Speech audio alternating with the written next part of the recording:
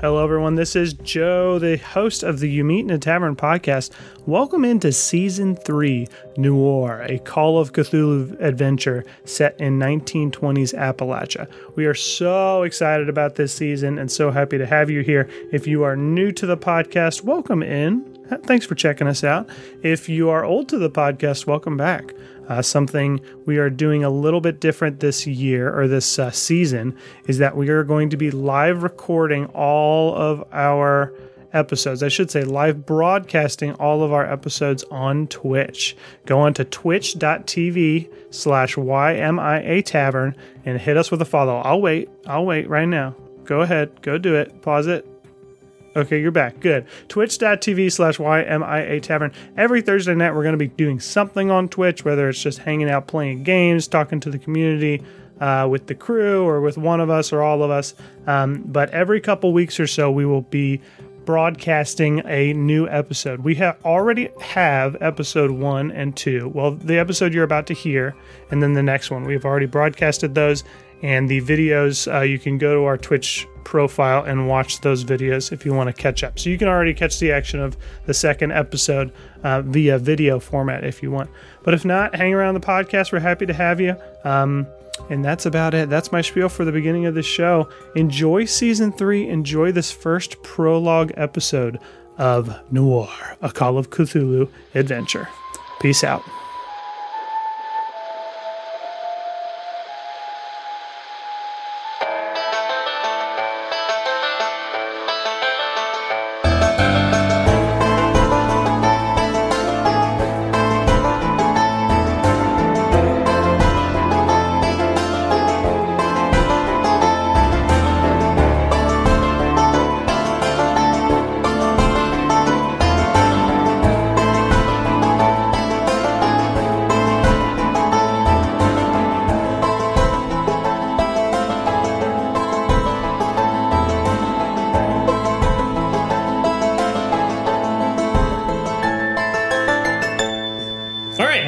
I was going to say, you're in charge of this thing, kiddo. Get us going. Let's do it.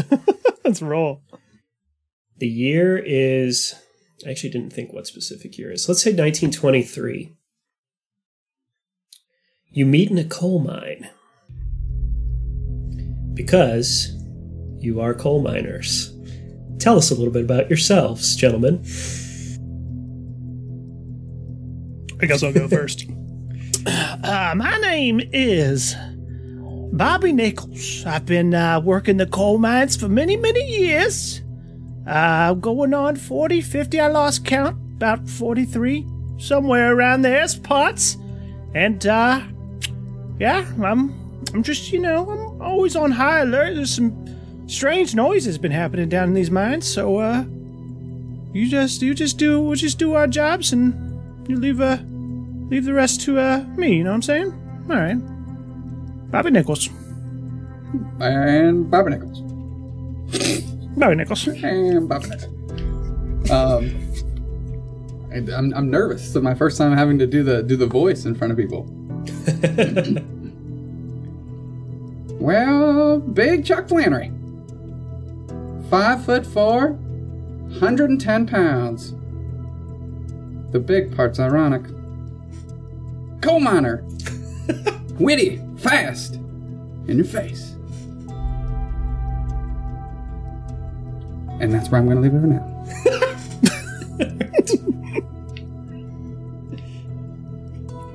I'm Conway Coalman. I was born in the mines. I'm going to die in the mines. Until then, I'm going to just keep on mining. All right. Coalman, I get it. Big Chuck is without a doubt the smartest one in the group. I already forgot my voice. All right. So, you meet in a coal mine. You don't actually meet in a coal mine. You guys know each other because you're co-workers. You are working in a coal mine deep, deep, deep in the Appalachian Mountains. Very far, many-hour drive from the nearest town. You were invited on this expedition, which is a,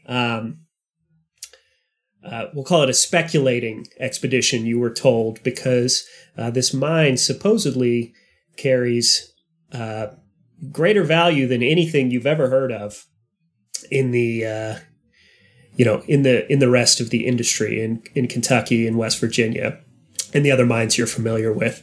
And your pay reflects that. You're making the very, very cushy salary of up to 60 cents per ton of coal that you extract a day. Ooh. If you can get 5 or 6 tons out a day, that's 60 cents. $3. $3 a day. Big money. Big money. Now, unfortunately, you're paid in script, and you can only spend that money at the company store, and you have no idea how to leave the coal town. But that's okay. Surely nothing wrong with that. You find yourselves deep in the coal mine amidst the damp earth smells and industrial odors of the gasoline-powered machinery that you have with you. You are wearing recently invented Edison safety lamps, which are powered by a wonder called electricity. Mm-hmm. And in the sort of main large coal cavern that you find yourselves in, there is a big, probably 10 to 15 foot long machine called a coal cutter. A newfangled machine that you guys were forced to drag down into the mine, which basically looks like a giant stationary chainsaw with bits that are about 4 or 5 inches thick. And what you do is you push the coal cutter up to a wall of the mine and turn it on like a chainsaw, and it chunks the wall so that you don't have to pickaxe it quite so much to get more coal. And Pickaxe it. Pickaxe it. Yeah, that's a verb. And it is not at this moment cutting coal because it's broken. And your supervisor, a man by the name of Randall Mims, has just stormed into the chamber. He says, "What the fuck are you boys doing down here?" Well, listen up, Mims. Randy, we're doing our jobs. Are you doing your jobs? Does that look like Does that look like a machine that's working right now? Mims, right. I'm on it. Oh, and Big Chuck saunters over to the machine, as he is the technologically inclined one, and he's going to take a look and see if he can assess how to get it fired back up. Okay. As you're doing that, Randall nods over to the coal cart nearby, which is probably only about a third of the way full. And he says, "Boys, your shift's over in 2 hours, and I don't have to tell you that if that cart's not full, you're not getting paid today. You understand me?" Settle down, Mims. I'm going to get the machine going, and then I might feed you to it. Just kidding, but not this. But I'm going to get to work here. Conway lumbers over and grabs a pickaxe and starts kind of hacking at the wall and just kind of mumbling under his breath for a little bit. And then he kind of yells over his shoulder, "Damn it, Bobby, get over here and help me with this. We got to fill that cart up." Bobby just kind of lowers his head and begrudgingly walks over. Goddamn newfangled technology. Bullshit. Okay. So... what's everybody's names again? Damn it, Bobby. Big Chuck. Big Chuck is going over to take a look at the machine. Let's do a skill test. I'll tell you how skill tests work in this here system called Cthulhu 7th Edition. Let's do a... let's call this a mechanical repair test. Okay. If you look at your character sheet, you will see that you have 50 mechanical repair, and then there's a 25 and a 10 next to it. Yep. The way this system works is there are 3 tiers of difficulty. And what you're trying to do is roll a D100 and score lower than your score in that given stat. So, a normal difficulty mechanical repair test, you will need to score a 50 or below. If this was a hard mechanical repair test, you would need to score a 25 or below. And if it is an extreme mechanical repair test, you would need to roll a 10 or below. So low numbers are better. Low numbers are better. A 96 to 100 is a critical failure. Joe, are you intending to show your character sheet on screen? I am. Yes, Okay. I want to I'm show just this so making that sure. people know. Yeah. So this these like blue boxes, that's like a threshold for success, or that's just Correct. the bigger boxes. Okay. Correct. So if I have a higher number in there, the blue box is your score, which is Yeah. your threshold for success. Correct. You want a higher number. So like you've got your mouse over Well, like I'll tell- 70 intimidate. You'd have Tell to you roll what, 70 boys. below. If there's one thing it. old Kirk Dupsnacks Dubay, aka Tug the Thug Mugbar, can do, hammer some ones Roll in there, low. baby. So, this is my. Although we're this is my not gonna game. have Jamal for that this season. This is my game. Old Big Chuck's gonna be laying some wood in this campaign. 67. 67 is higher than 50. So what happens? Well, you go over to fix the machine, and we'll say you're pretty good at messing with machinery, so it sputters to life. Momentarily, it gives the wall a few chops, and then it shoots a bolt off. You hear it whiz past your ear, and it comes to a total stop. The machine has once again ceased to function. Did it hit Mims? Did the bolt hit Mims? It didn't. I was actually planning on that happening Randy if you had dead? rolled a critical failure. But since you rolled a regular failure, it did not. I can't even fail correctly. Good to know. Okay. podcast over. So, what's everybody else up to? What's going on? Hot shot! Big Chuck just goes, hot shot! As the bolt fires behind him. And he keeps lumbering away. What was that? Chuck. Actually, Randall hears that happen, sees the bolt whiz by, and he comes and he throws you out of the way, and he's like, get the fuck out of the way, I'll deal with this. And he starts fiddling with the machine. It's coughing and sputtering. He's not fixing it either, but he's certainly giving it the old college try. What are you guys up to in the meantime? Bobby backs up away from Conway. He's like, I think you got this. You youngins don't know what's all about this new stuff, but let me get some fresh brain on this here machine. Let me check it out. Okay. And I'm gonna walk around to see if Bobby can get it started. Give me a Pickled brain check? Isn't your guy 1,000? Yeah. Yeah. You And literally, you put the infinity symbol for your age on your character. He is just dust.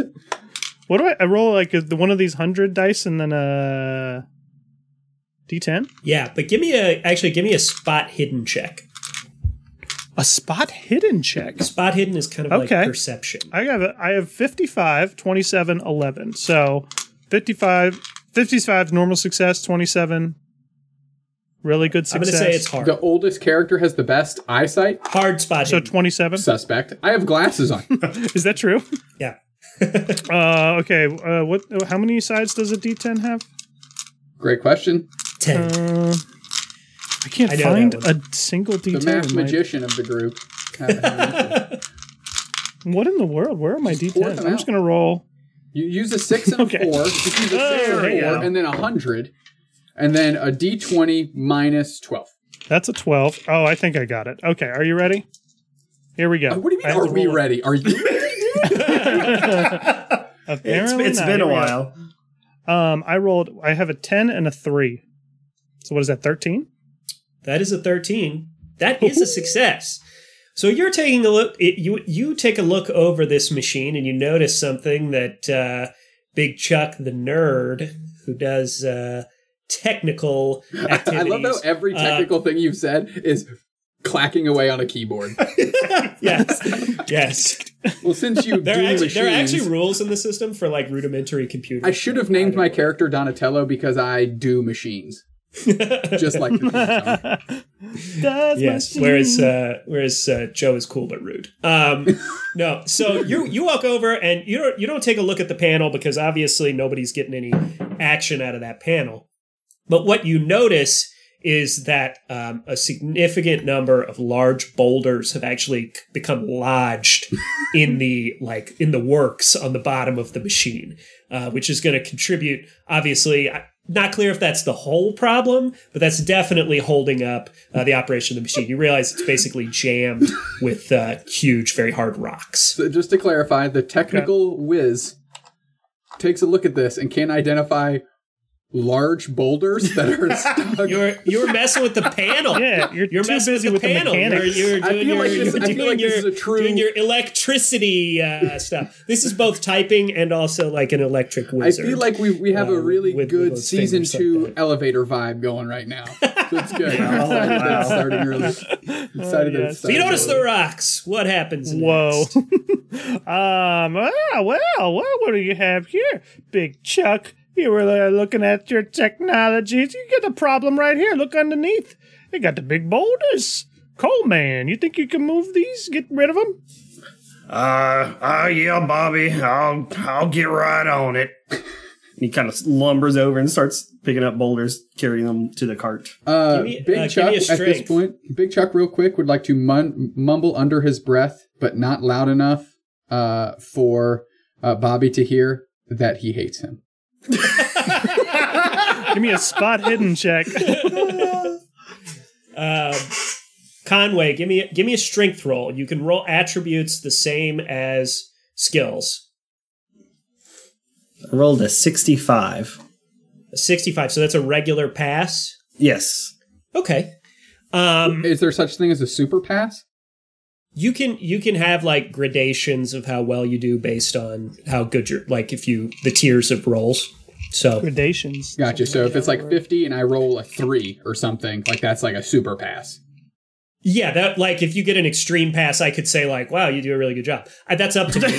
I could. Oh wow, you really Oh, wow. solved I that do that? problem. That problem was not only solved, but really well. Okay. Really good. Yeah, Really exactly. solved Exactly. perfectly. Funny enough, the system is sort of designed to screw with the players. A 96 to 100 is a critical fail, but only a 1 is a critical success.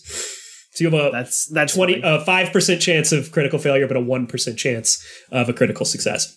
I love that. I do. This game wants to kill you. Yeah.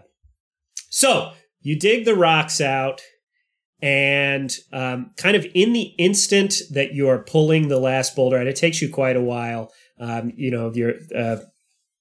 Randall had mentioned that you are burning daylight, which is still the case. It probably takes you like half an hour to get these boulders out. And the whole time you're messing with it, he is still screwing with the electronics. And kind of the instant that you pull the last boulder out, the machine sputters back to life. Very dangerously, in fact. Give me a dodge roll. Let's do a dodge roll. Everybody? 34. No, just Conway, because he's standing right there. Suck it, Conway. 34. This old man is very good at dodge. 34. Yep.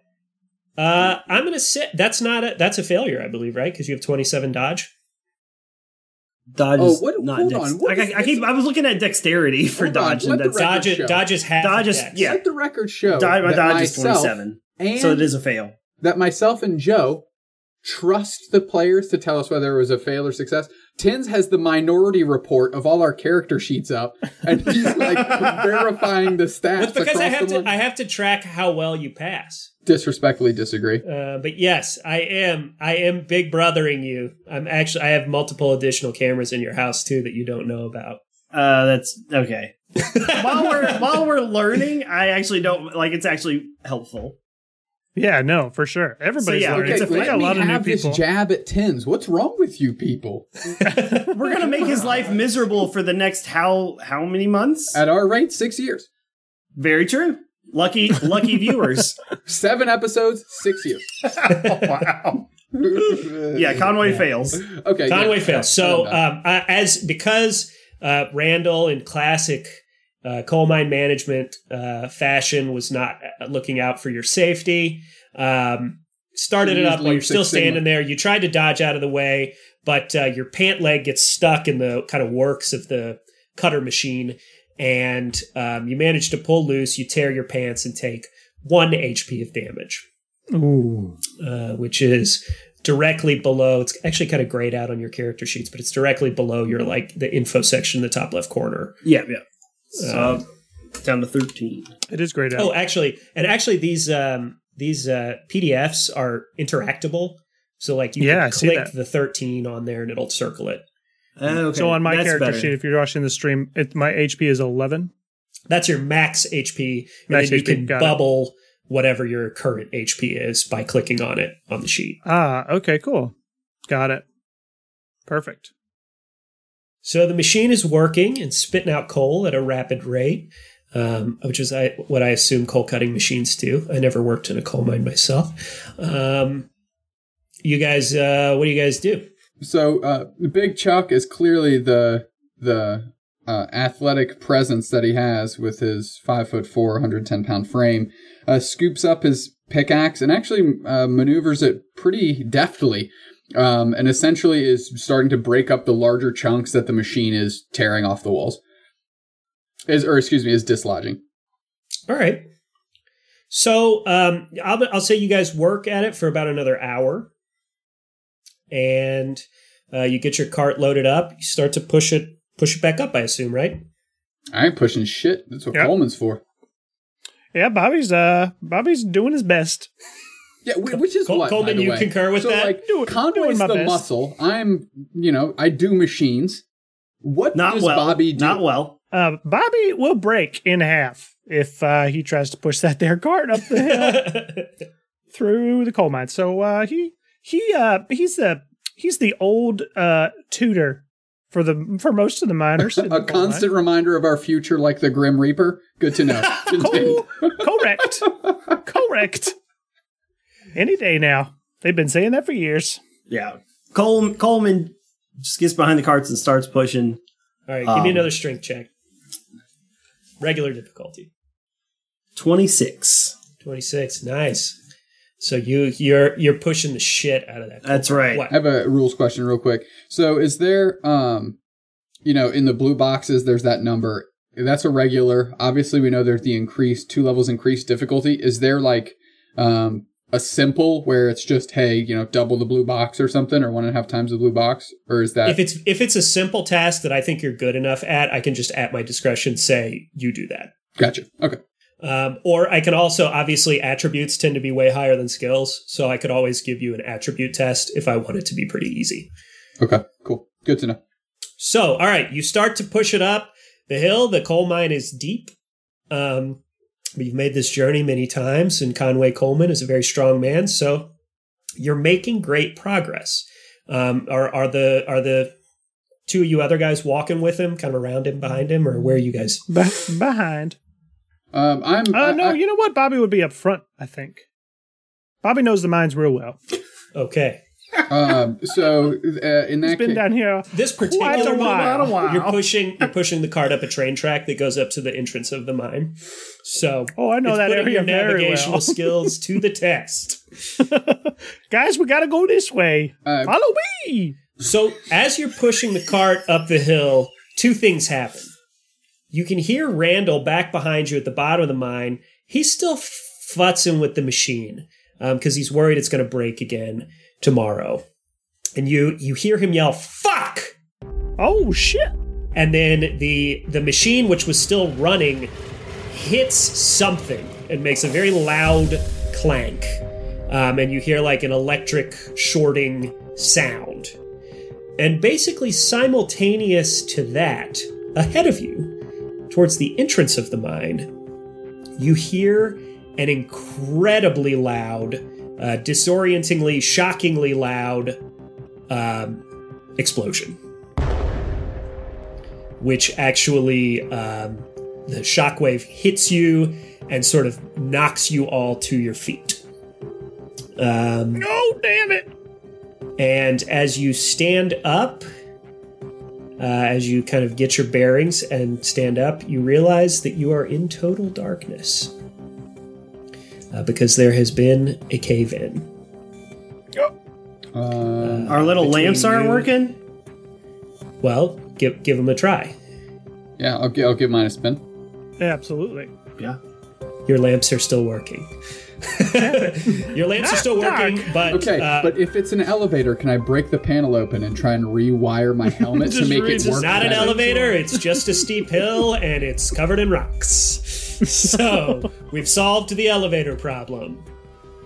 I did look up if elevators have been invented yet in this time period, And they have rudimentary elevators, which Good to require know. complex Good to know. operations. Yeah, I was just about to say, I feel surely like that's just we'll like a have an running elevator. theme now. It's just the you meet in a tavern elevator complex. But the first thing that Big Chuck does, because he was still holding his pickaxe and he was actually behind him, and you hear him just kind of yell, he's just kind of screaming like, "Oh fuck, Mims!" And he walks past you guys back to the front, and since he has the pickaxe, he's trying to kind of use it to dislodge some rocks and see if there's a true path forward. Just trying to assess the damage of the cave-in. Okay. It's bad.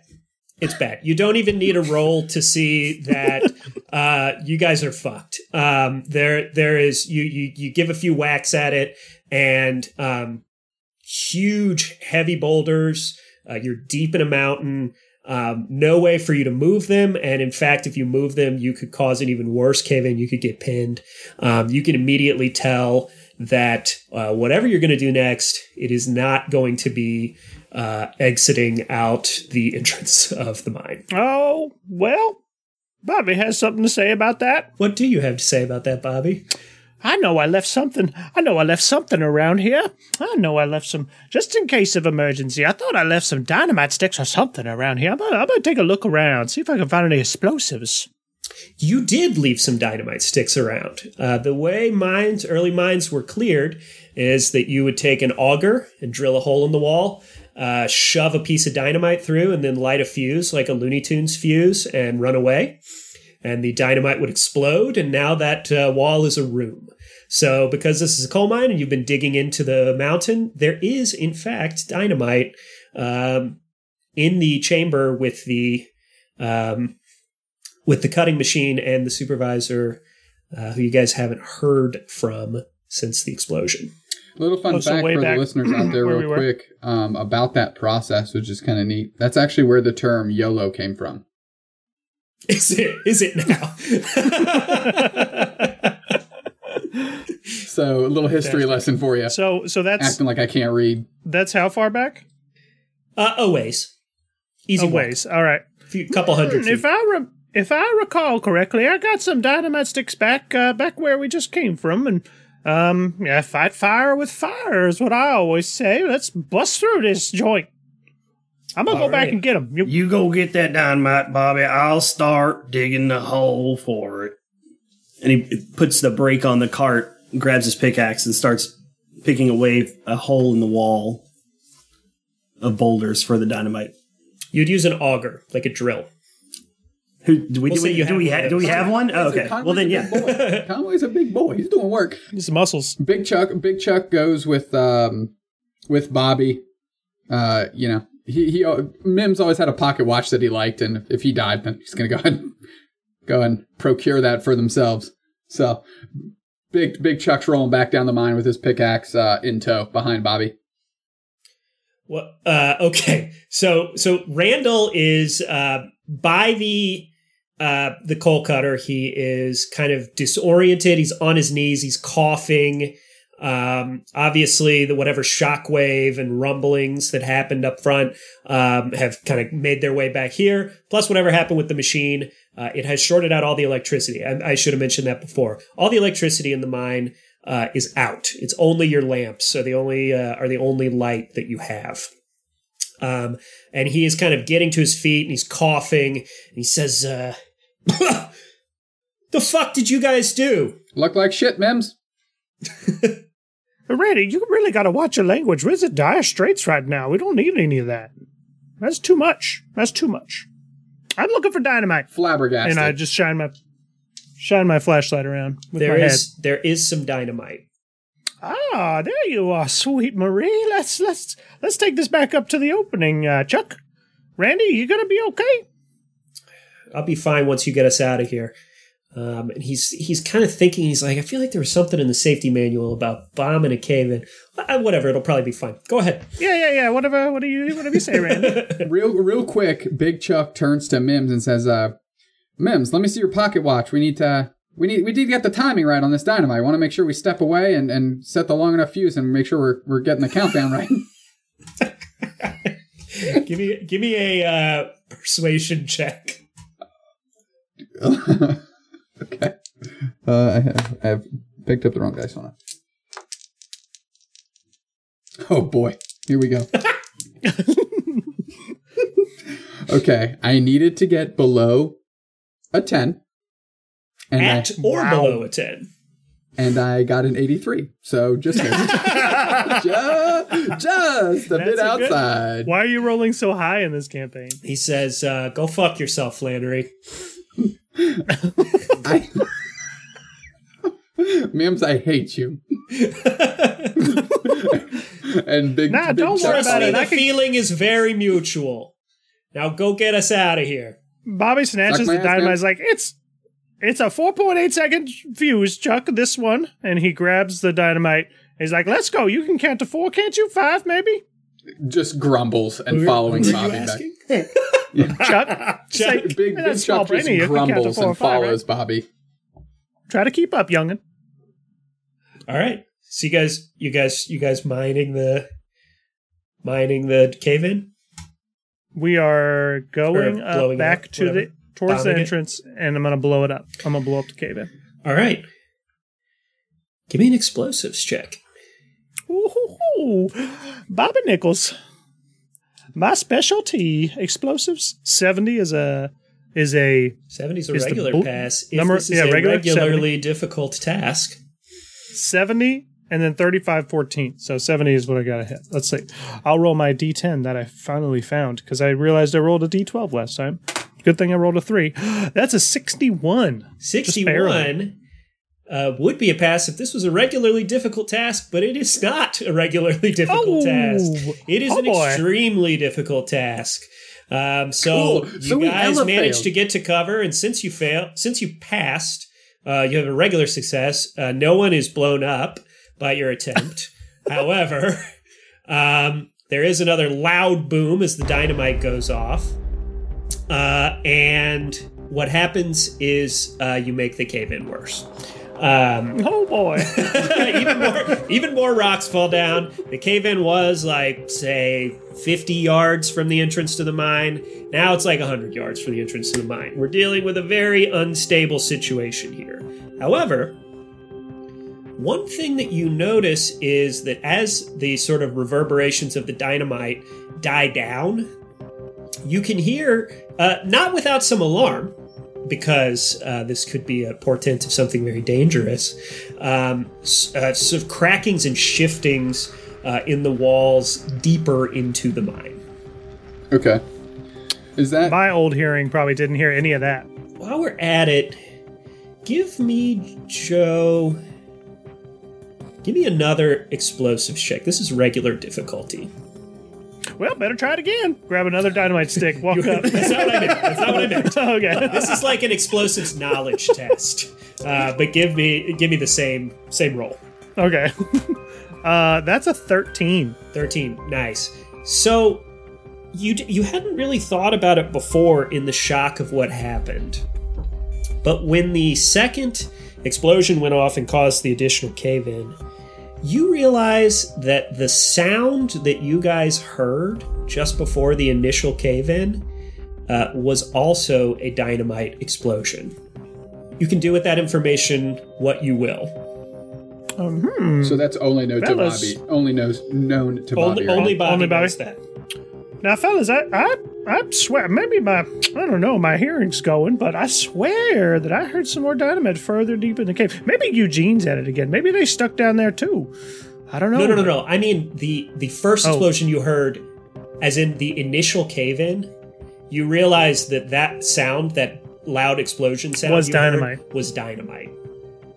Oh, okay. Well, fellas, I don't know, but judging by that explosion, I heard dynamite a long, long time. But I swear that's the same sound that I heard earlier when we first got this cave in. I think someone else blew something up, caved us in. Fucking Kevin. Bobby, we've been down in this mine so many times, and all you do is talk about you've been down here. There ain't no other way out. At this point, Randall walks up and he's like, Bobby, stop talking fucking bullshit. Nobody set off any dynamite at the front of the mine. That doesn't make any Randy? fucking sense. Again Listen with to the me. language. Come check this out. I think I might have found another way out. All right, Mims, I hate Well- you. And then Big Chuck starts heading behind Randy. Feelings mutual, motherfucker. All right, Randy. me see that- let me Conway see that watch. Coleman just starts following Randall Mims kind of almost uncomfortably close down the shaft. He's getting real tired of Mims. Bobby turns back, considers blowing up the rocks one more time, but eventually just turns and says, fuck it, and follows. Language. Are you taking some dynamite with you, or what do you guys have? Oh, Your yes. persons. You don't have to say everything if you don't want to. Yeah, Big Chuck is strapped up with the pickaxe. It's one of those things that it's his, so he's kind of like etched into it some fairly intricate designs on downtime. Not like to compromise its stability, but to just gently in there to just give it some flourish. And that's kind of his prized possession here. So that's what Big Chuck is rolling with. Bobby's got his pickaxe. He's scooping up whatever dynamite is left, shoving it in his pocket, and he's got another bulge in his pocket, but will not reveal what that is. It's his wiener. NSFW right out here. Jesus. It's his wiener. It's his wiener. Listen, he really loves explosives. Good. Conway's got the auger, is carrying the auger along. Okay. We have an auger Okay, now? so we had an auger. There was an auger by the cave-in. Conway Perfect. used the auger to drill the dynamite hole. Are you bringing any dynamite with you, Bobby? Oh, yeah. I'm bringing dynamite. Tacking. Okay. I tie them together like nunchucks and sling them over my shoulder. Seems reasonable. Yeah, why not? All right. All right. So you guys, You do machines. So you guys follow Randall. Yeah. Big Chuck does All right. anyways. So he walks back sort of toward the back of the mine where you guys had not been excavating, excuse me. And whatever's been happening with these explosions further up knocks something loose. And there is probably about the size of a yoga ball, I will say. There is a yoga ball-sized hole in the wall, which leads to a cavern in the future. And I'm sure in the 1920s, all of your characters know what a yoga ball is. So that point of comparison will make perfect sense. That's actually what they all think immediately. You guys are all like, oh, boom, like a yoga ball. And you can feel a draft coming through. Why don't you all give me a Big Chuck, give me a geology check. Okay. And Bobby and Conway, give me a navigation check. That's a 65 for old Bobby. 92 for Conway. Oh, damn. I'm guessing that's a failure for Conway. Yeah. Oh, I rolled a 42. That's a massive failure for Conway. 42 is 42 a pass? Aren't you pretty good at that? It's a pass for me. I was 65 in navigate. That's what I was saying earlier. Okay. I got a 32, so I passed mine as well. Okay, so Big Chuck, you realize that the type of mountain that you're digging into out in the Appalachian wilderness, it's really common actually for caves to run through pretty close to the ground. So that cool breeze blowing through kind of implies to you that there may be more chambers beyond this room, and it could even open up somewhere else. And Bobby, you realize the same thing, except instead of geology fully, it's because you're a wily old coot who knows these hills. Well, of course, I know the mines like the back of my hand. And I know the back of my hands slightly well. So Big Chuck turns to the group and says, there might be a way out there. Mims, why don't you hold it down here, stay by the big machine. Hate to lose the value that you spend in that. You want to give me your pocket watch, though, and then I'll use that to keep track of how long we're gone when we go investigate this potential route out. How about this, Flannery? How about you go first so you can get eaten by a fucking bear, and then I'll follow through once he's full. Conway walks over to the hole and kind of pokes his head through the wall and kind of looks to see If it's a shaft, if it's another room, like what? It's a fairly long shaft. It's straight, rather cylindrical, although with sort of rocky juttings and outcroppings. Is it vertical or horizontal? Horizontal. Okay. And it does look like it opens up about 50 feet further on. So Conway kind of yells, "Mims, you're going to want to see what's in here." Bobby turns to Chuck. What the hell is your obsession with that man's pocket watch? Bobby, it's a nice watch. It's a nice watch, right? Get over it, man. It's just a watch. Mims, you should really see this. He comes over and he takes a look and he says, "All right, let's get out of here. We're not getting out that way. So if there's an easier way out of this tunnel." While he's looking in the hole, Conway wants to try and grab his skull and bash it against the rocks. Let's go. I'm getting my pocket watch, baby. What? I'm tired. Conway's tired of this fucker. Hey. Okay, we're getting into combat a little earlier than I expected. Hold on. How well do Conway and Big Chuck know each other? We've all been working together for a long time. Coworkers, you know each other decently well. Can I do, is there like a motive check or something? Can I see if I get what Conway's going to do and just gear back the pickaxe and get ready to jump into action? Just mess Mims up? I am so confused why we're killing our supervisor right now. Can I just say that? He died in the Joe, mines, baby. Can Joe say that? Attempted murder count 1. Yeah, so I'm going to say you don't realize what's happening because this catches everyone off guard, including Randall. But what Conway can do is maybe Conway's been talking to those union organizers up top or something. I don't know. He is. You're doing I'm going to call this a fighting maneuver. Okay. Which is not like a normal sort of attack with damage. But I'm going to just say you're trying to basically like surprise and bash him and knock him out. Knock him out. What we're going to do... I'm trying to kill him. Sure, knock him out to death if you want. Like in Pokemon, but different. But permanent. What we'll do is we'll do a... what are these called? A post roll. So you give me a... Let's see. Actually, one thing I didn't look at is what this guy's build is. I was going to say, like, I'm extremely strong, and catching him off guard. He's pretty strong, too. He's also minor, although he's a soft-handed manager, probably. So, let's see. Yeah, let's just do a contested strength roll. So the way this is going to work, we're both going to roll, and it goes based on tiers. So, like... It's not number versus number, but it's type of success versus type of success. So if we both roll a regular success, that's a tie. If you roll a regular success and I roll a hard success, I win, or vice versa. Sure. Come on. So come on, Conway. I've got a 13. Wow. Randall rolls a 14, which is causing me to need to look at what his stats are, because I think that's probably also an extreme success. Snap. Actually, no. He has 55 strength, so that's a hard success, and you get an extreme success, correct? Yes.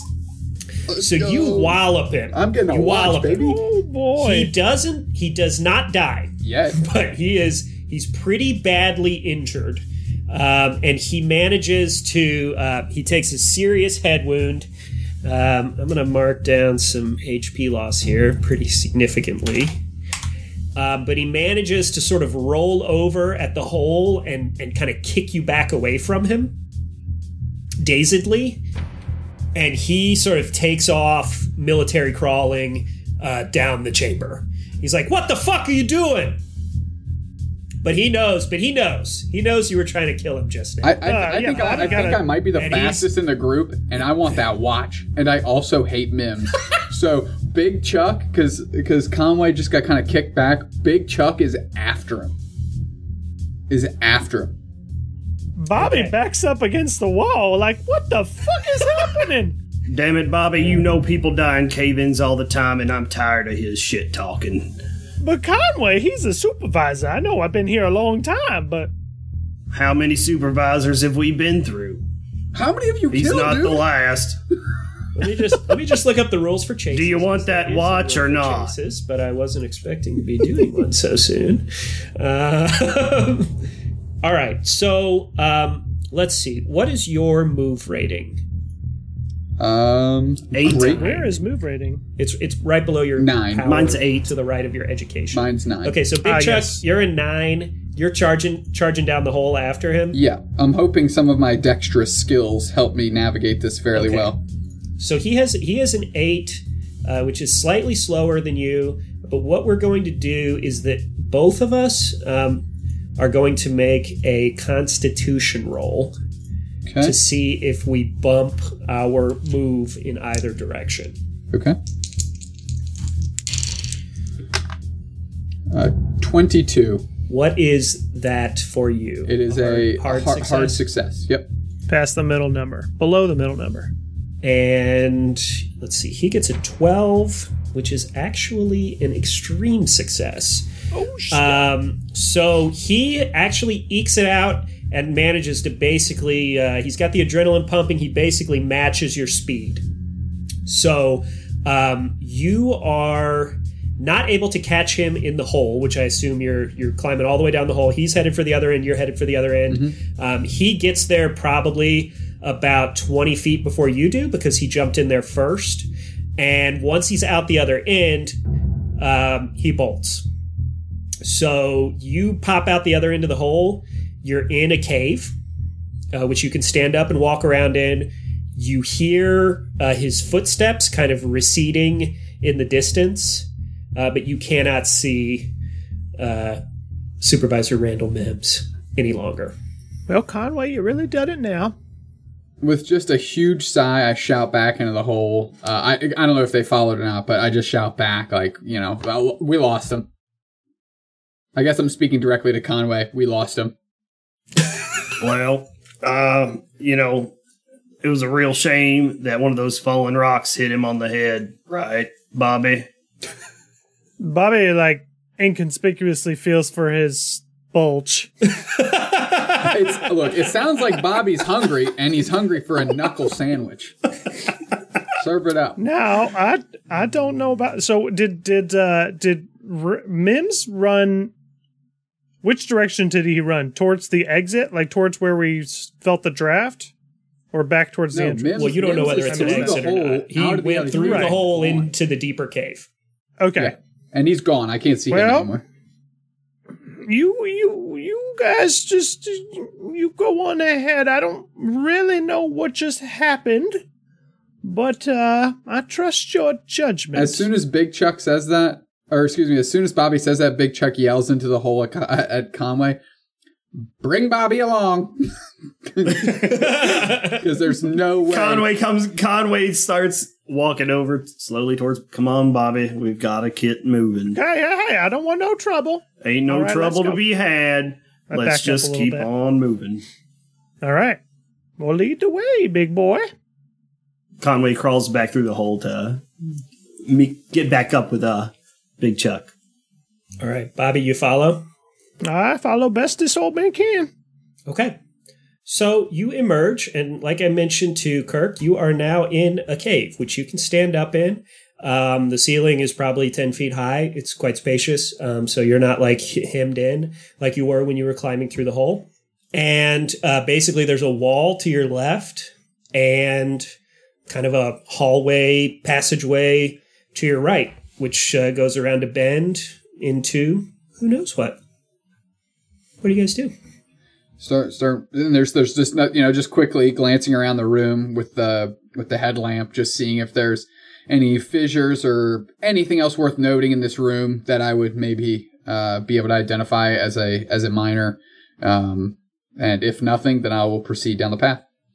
Yeah, everything looks notably solid. If anything, you think there's really nowhere to go except backwards and forwards. Okay. Onward and upward. Then that's where I'm going. I want to be more in lockstep with. Actually, you know what? Big Chuck turns to Conway and says, "You lead, and I'll follow. Bobby, you get in the middle, so we know exactly where you're at." I might slow you down. I'll It'll be catch fine. up with you It'll be fine. eventually. Bobby, I think okay, Big then. Chuck has a good point here. And Conway kind of takes the lead and starts walking. Can we hear any, like, semblance of Mims, like, running or moving ahead of us? At all? Say this is kind of, if you're very quiet, you sort of hear some like kind of drippings and maybe scuffling sounds. Perhaps slightly more activity than you might expect in a totally abandoned cave. But you don't hear like footsteps right around the bend or anything like that. Yeah, Conway takes the lead and because Bobby was behind him, kind of crawling. When he got out and started running, he got a big jump on you guys. Okay. And then, obviously you had to wait for the two of you guys to climb through. At that point, he's long gone, deeper into the cave. Yeah, Conway just takes the lead and starts walking. And as he's walking, he's like, Mims, we're coming for you. Okay. Murder on the mind. Every once in a while, just to be shitty, Big Chuck kind of like pokes with like the butt end of his pickaxe Bobby in the back to make sure he's got a good pace. Oh, He's got a good pace moving. I'm coming. You meet in the tavern, Elder Abuse Edition. Easy there, Chuck. Okay, so you walk down this cave for quite some time. Probably at least like 20 minutes. And it remains somewhat of a hallway in terms of your ability to walk through it. The ceiling is high, spacious walls on either side of you, almost like a path. And you are walking fairly leisurely, but through a long and winding set of caves, albeit a straight one. You haven't come to any forks in the road yet. I'll just note, let's say that you guys have been walking for about half an hour at a fairly slow, cautious pace. And you think your headlamps will probably last for about another 2 hours. Just something to keep in the back of your head. So is there a way for me to, as you offer us this information and my technical savvy or my technical inclinations, is there something that would tip me off to be able to, one, see if there's an adjustment I can make, or two, convey to the group? Actually, you know what? If we all know that information, I turn to Bobby and Conway, and I say, it looks like our helmets are about to go out here, and I don't know how far we're gonna have to walk. Let's take turns using our lamps. And then Conway, if you're up front, you have yours on, and then we'll kind of do like a truck and trailer type thing, where two of the headlamps are off, and then Conway's is on, and then I suggest that to the group. That there's using that tiny brain of yours, Chuck. My brain's big as fuck, Bobby. Where do you think big from Big Chuck comes from? Well, I don't know. Yeah, well, there you go. Mystery solved. Okay, so are you guys doing that? And then I switch off my headlamp and like grab the back of Bobby's shirt, but not like in like a I'm trying to control you way. Just like I have a part of you, so you have a part of Conway. We can keep moving forward. Yeah. I'm shutting it off. Okay. I flick mine off as well. So, you continue down the path. You've just got the one lamp on yet, and it is illuminating the path in front of you pretty well, but it's not quite reaching all the way into your periphery all around you. So you have, it's good enough to walk to, but the cave actually starts to widen up a little bit. Not to become huge or anything, but big enough that you're not able to see what's on every wall simultaneously, if that makes sense, with the beam from just one lamp. Can I do a quick geology type check to see if I can identify why it would have widened like this all of a sudden? Or maybe Bobby can do one for experience in mining or something. Give me a geology check. Yeah. I mean, would Bobby know this part of the caves? Or is this just like the natural formation, nothing to do with the mines. It's This just is not a cave that he's personally familiar with. He only has sort of natural caving knowledge.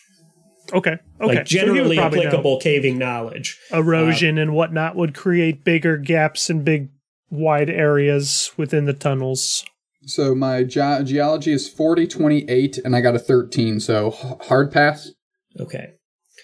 So as you're looking around as this path kind of widens up, it's not that you necessarily know why the path would widen, but you find it a little unusual. And you're starting to realize as you look around, it is still sort of like a passageway, almost like a hallway. I mean, it's rough around the edges. It's a cave. It's got rocks and stuff. But it's just peculiar that there would be a natural cave formation like this, which just has such big chambers with a flat ground that you can walk on for this distance. You would expect like having to squeeze through somewhere or, encountering obstacles. But you're really just walking down this hallway, and it's just a little peculiar, and that you don't know any additional kind of insight about it. But you do start to kind of think this is a bit strange. I make mention of that to the group, that this does not make sense as a normal mine type scenario, that this has been potentially carved out for some other reason that isn't exclusively to mine this area. It's the Chamber of Secrets. That's what it is. It's fine. Yes, you encounter It's the only thing it can be. Basilisk. Play the flute. Put him to sleep. Okay. Everyone give me a listen check. Oh, I'm very good at that. No, 32 for old Bobby. I failed mine. 21. Conway also failed. Whoa. You don't hear shit. Old man with You eagle do eyes. hear something. We hear poop. You hear a scuffling fairly close by around the corner, but you're not able to kind of draw any information about it. You just hear a kind of scuffling just around the next bend in the cave wall. Bobby, would you boys hear that? And he flicks his flashlight back on and just tucks his hand in his pants a little bit and turns that direction, illuminates that where he heard the sound. Just big slowly. Big Chuck turns his lamp on and kind of like grips his pickaxe kind of up and closer to their chests, in a little bit more of a ready to go position. Conway reaches up and turns his light off and kind of hunches over and kind of starts skulking over towards that way. Where we heard the sound. Okay. I don't. Yeah. So for those in the chat, we don't know much about our characters' backgrounds here, so I don't know what that means. But I'm gonna cross my fingers and hope that Conway has some sort of crazy ability or something, and I'm going to follow Conway because I'm certainly not going to be left protecting an old man. Not when I got a pocket watch on the line. With the two of them far ahead. So wait. So what order are you guys round in this corner, and in what order are you doing it? Who's going first? Conway, no lamp on. In the front? Question mark? Well, actually, you know what? If we're trying to make a presence here, maybe Conway and old Big Chuck can coordinate something. If I've got the lamp on and you want to stay hidden, then I'll pull up first. Okay. So you turn the corner with your lamp on. Hold on. That was more of a question to Conway. We're not locking this in yet. Okay.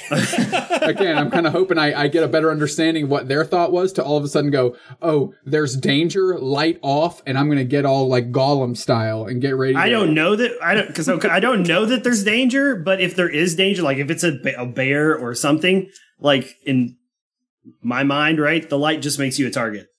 That's fair. Okay. Well, but you got to see what's going on. Right, but you all turn Bobby. your lights on, so I can see. Oh, I see. So Okay. you all are going to So be less light. basically you all are the bait. Well, Bobby's going to see his opportunity that you folks are heading forward and just hang back a little bit. Okay, so whatever. I'll take front. Who cares? Big Chuck is big for a reason. Let's get in there. Conway points at Big Chuck and kind of motions him over to one side of the opening, right? Before we get to the turn. And Conway kind of takes the other. and just kind of motions to Conway, like just, or to Big Chuck, peek and then get back. See if you can see what it is.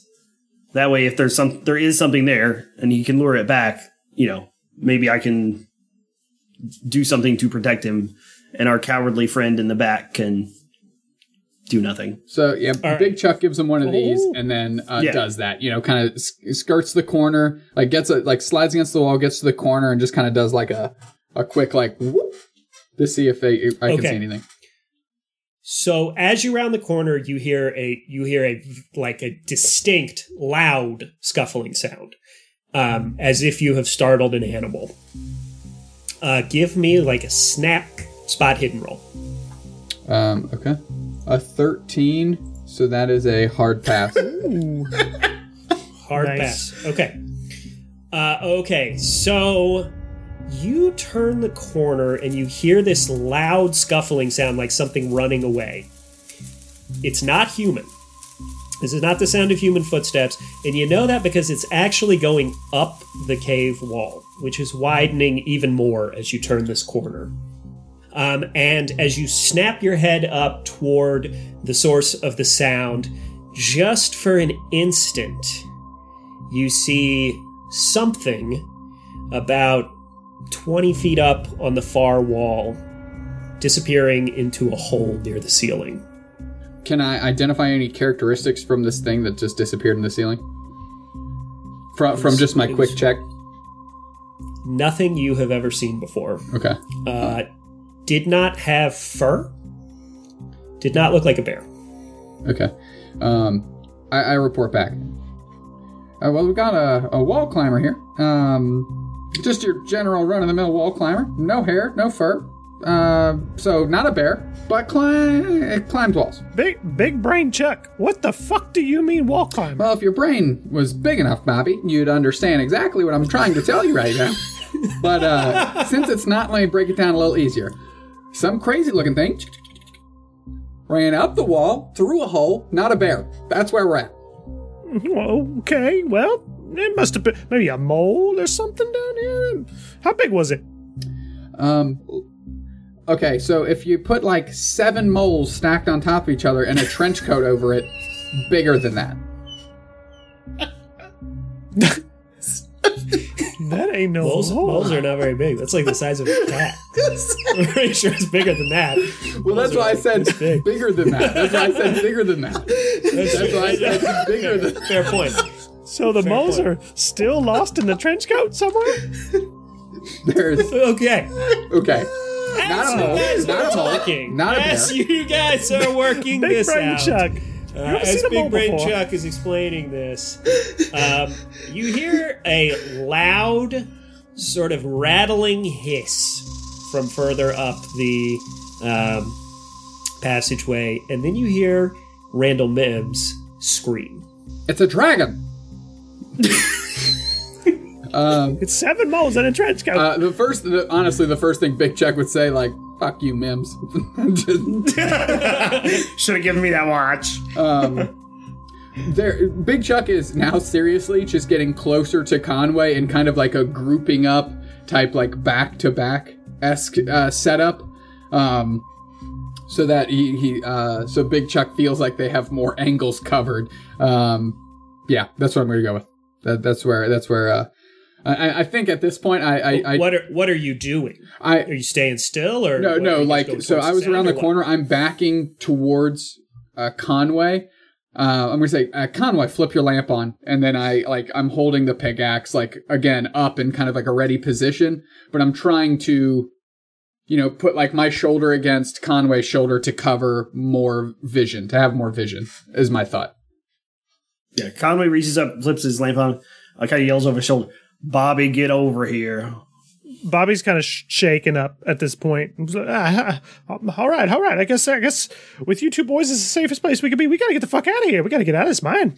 I ain't dying down here. I got many years left on my timeline. Statistically, at age 60, you're a coal miner in like Kentucky. Yeah, if anything, you're got, like, working on almost- that. you got, like, 3 years, quite honestly. Right. Old Bobby playing with house money. Okay, so All right, so you're headed in that direction? well, I'm following them. it's either yeah, back where we know is out. closed or forward. I say maybe we do kind of like one of those like revolving kind of like back to back, but we're moving, so everybody's kind of checking every spot at once. You know what I'm saying?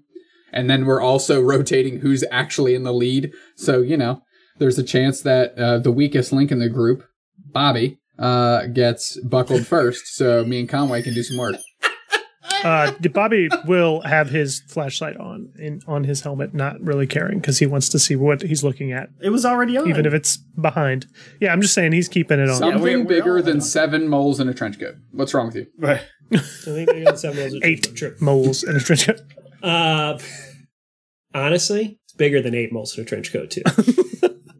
I'll have to, after this episode's over and I've got some time, we'll figure out how many. Can that be a new unit of measure for you in a tavern? someone It's draw like that how up. many I think moles a is mold it? is already a unit of measurement. Right, isn't but it? I Chemistry? mean, It actually is. You mean the tavern specific? Like, But really small. It would be like a Chemistry. lot of molds. Very mold. well, we don't want to go too small. Chemistry Tim. class. So you know how many you eat in a tavern moles is it? That's what it needs to be. YMIAT moles. How many Eugenes? 14 Eugenes in a trench coat. So you guys walk down the hallway, rotating in a circle with your lights on, I think, as I understand it. I really like how you all are letting me set up these scenarios for y'all to just get attacked, and you're like, yeah, whatever. I mean, sure. Like, I mean, big brain, big Chuck said it, so let's go. I mean, You got the brains. You said it.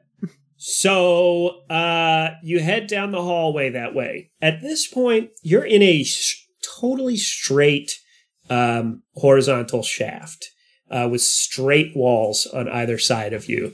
And so, Big Chuck, you're becoming ever more uneasy about this because this even more so. There's nothing in your knowledge of sort of geology and the formation of caves and mountains that would lead to this sort of bizarre rectangular hallway that you find yourself in. And that goes on for about 300 yards until you reach an even bigger chamber, which is perpendicular to the one that you were just walking down. And you notice a couple things. This is an enormous chamber with a vaulted ceiling, almost like a cathedral, although it is still rocky. It's still kind of rough and natural looking. But it does have a massive sort of cathedral-esque vaulted ceiling. And it stretches for probably 400 or 500 yards in either direction. And the other thing you notice is that there's a very large puddle of blood on the ground. And Randall Mims is nowhere to be seen. okay, is there like blood leading from the puddle? Like in a direction? There are sort of droplets around, which maybe were him running. You don't see any big drag marks, but for sure you don't see Randall. So Conway kind of walks over to the puddle, like kind of sits down on his haunches, like dips a finger in the blood, and I think that's Mims. Couldn't have happened to a better man. Seems like he suffered a massive head wound. Big Chuck nervously says, "Hey, you see a watch over there?" And Chuck is clearly very shaken about what they've, like, based on what he's seen, the path they've gone through, where they are now, and the blood that is just kind of like a dust, like a pool of blood with no real trail leading to where the incident could have gone to, or where the body might be. Big Chuck is rattled for sure. For sure. While Conway's still kneeling down, looking around, I want to look like straight up. Yes. Both of you give me a spot hidden roll. 4, which is a Dang. and whatever the best one is called again. Nice. And I have a regular pass. I got a 51, and I needed to beat a 50. I rolled a 4. 55. I need to beat a 55, and I rolled a 51. Okay, Big Chuck, you see the pocket watch on the ground, about 15 feet away on the ground. That's what you see. Let's fucking go! God damn it, Chuck, a man is dying out here and you're still worried about this damn As I'm watch. rolling the watch through my hands in excitement, I wipe the blood off Well, onto Bobby's shirt. Well, Conway, with your spot hidden check on the ceiling, you look up as not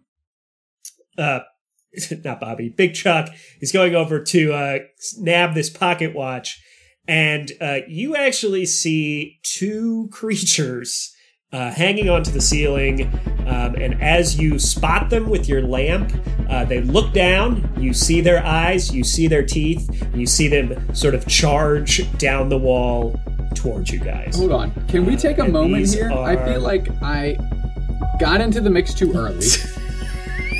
I should have let you say what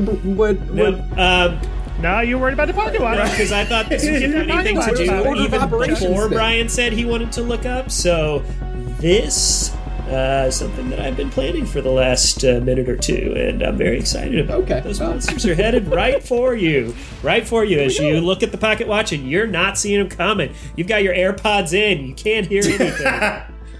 As these monsters, these sort of cave ghouls, are charging down the wall. Somebody mentioned Gollum earlier. They're kind of like that. They are gray, smooth skinned, roughly humanoid, but like a small human, like a child almost. How many you meet in a But tavern moles? extremely agile. However many moles fits into a small child. Let's say if a child is 80 7. pounds, a mole is 7. How many? Somebody said in the chat how much a mole weighs. 5 to 7 inches. 5 to 7 long. inches. That's not weight, so that doesn't tell us much. It's a bunch of moles. It's It's like 37. It's a gaggle of moles. Are they wearing trench coats? They're not wearing trench coats. They're not actually a stack of moles in a trench coat. They're horrible, hideous gray cave monsters, and they're coming right at Big Chuck. Ain't gonna touch me, so no matter. Oh shit! And everybody sees this now. Well, Conway sees it. Bobby's still shaking his head at the pocket watch. Conway kind of starts making his way for Big Chuck and just yells over his shoulder to Bobby, "Bobby, light some of that dynamite." What for, Conway? I'm old. I hear nothing, see nothing, have no idea why Conway's running for Big Chuck and asking for dynamite. No idea. What And- are you gonna kill another man? Damn it, Bobby, light the dynamite! Okay, so here's what I'm going to say. By spotting him and running towards Chuck and yelling, you have prevented these monsters from getting a surprise attack. So we'll go rather than them getting a free attack on Big Chuck and maybe killing him. We will go through normal initiative roll, which is just order of dexterity. The monsters have 70 dexterity. You know who else has 70?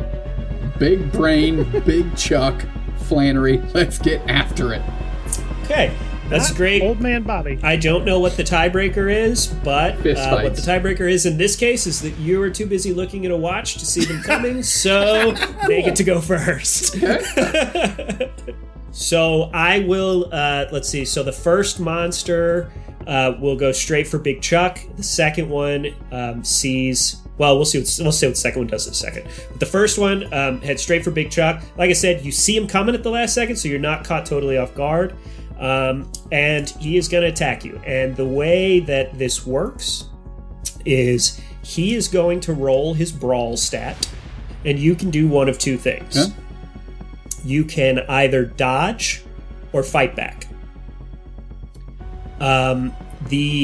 If you fight back, either one of them is going to be a contested roll. Fight back will use your brawl stat. Dodge will use your dodge stat.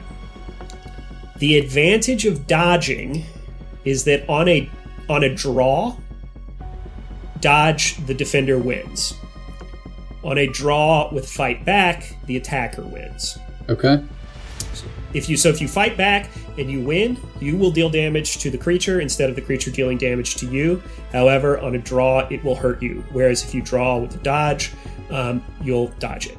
And again, the way it works is it goes by tier. So regular success versus hard success, etc. So if I beat them with a dodge, I can't inflict damage back on them, correct?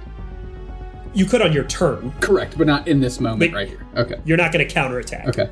My dodge is higher, so I'm going to dodge. All right. The monster fails. 9. Okay. So you're quick. You're not strong, but you're quick. And you see this guy coming, and you sort of dart out of the way. He's like a charging rhino, and he just shoots right past you. I say, "Ha ha, Big Chuck!" And I like, kind of like who's do him around. All right. The second monster. Oh wait, did I roll that right? I love how you're usually like, I was looking at the wrong stat block, but it was a failure anyway, so it doesn't matter. All right. So, second monster saw Conway Coleman running towards and warning them, kind of identified him as a threat too, so he's coming at you. Okay. I'm going to choose to brawl. All right. The monster fails. I got a 37, which is a pass. A regular pass. Yeah. Okay. So you're swinging back with your pickaxe, is that right? No, I don't think I would have had my pickaxe out. I would probably just be swinging with like fists. Chucking knucks. Love it. Okay. So I will give you, if you go down there, you see your unarmed is 1d3 plus damage bonus. You do get your damage bonus. I'm not sure how that's calculated, but you get it because you're my strong. damage bonus is 1d4. Correct. So 1d3 A D3 plus and a D4. 1d4. Okay. And I think you guys don't have a damage bonus because you're not as strong. Yeah. Correct. Yep. 3 damage total. 3 damage total. Okay. Yeah. All right. Let me. A 1 and a down. 2. Whee! How much HP do these guys have? Okay. You actually wing him pretty good. He's not down, but he is. You definitely hurt him. Just then. Excellent. So that is their turn, and now it's I believe it's Bobby's turn, right? Order a dex. I have 70 dex. I have 55. I have 45. So yeah, Bobby is up. Wait, Bobby's- it's Hold on, no. lowest dex? It's highest 45? dex, isn't it? It's got to be highest dex. Highest Oh, is dex. it? Highest Yeah, dex. so it'll be Big Chuck. Big Chuck. Big Chuck. Oh yes, Big Chuck. I keep falling for Kirk's joke and thinking that Conway is Big Chuck because he's big. Right. Big Chuck, the small guy, goes next. So as he goes, ha ha, Big Chuck, and he kind of like olays, like as the ghoul-esque thing kind of goes past to Big Chuck's left. Gonna kind of use some of that momentum to kind of like swing the pickaxe and try and like drive it into the ghoul's back as it's like passing by. Okay. I'm going to say because you dodged it so well in the previous turn, it's kind of off balance. It's going to try to dodge, not fight back, because it is off balance. And I will give you a bonus die. So the way bonus die work, it's basically advantage. You get to roll your tens place twice and use the higher one. The tens place. Okay. And am I rolling? I see on my weapons here, regular is 30. That's what I'm trying to beat, correct? Yes. Okay. So that is a 34. So I fail.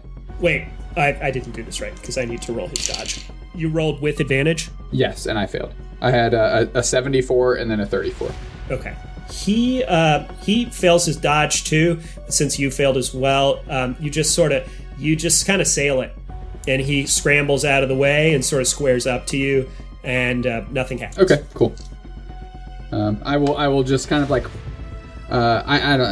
without knowing exactly, I will posture with the pickaxe in front of me, and take some steps back a little bit to maybe get a little bit more distance between myself and the ghoul, so that I perhaps can react better if they're to attack me again. Because obviously, Big Chuck knows that the ghoul is faster than him. Right. That's my All turn. right. Okay. Bobby up. I think Conway's No, up. I think it's Conway. Yeah. Oh. I got 55 dex. Yeah, you're old. You're last. Sorry. Oh damn. Oh, I was thinking. So that Conway action before was part of the surprise round, not the actual first round of initiative. I didn't have an action. He fought before. back. I fought back. You fought back. That's right. Okay, Yeah. gotcha. Nice. So yeah, I guess the other one, attacking me, hit it with the right, knock it back.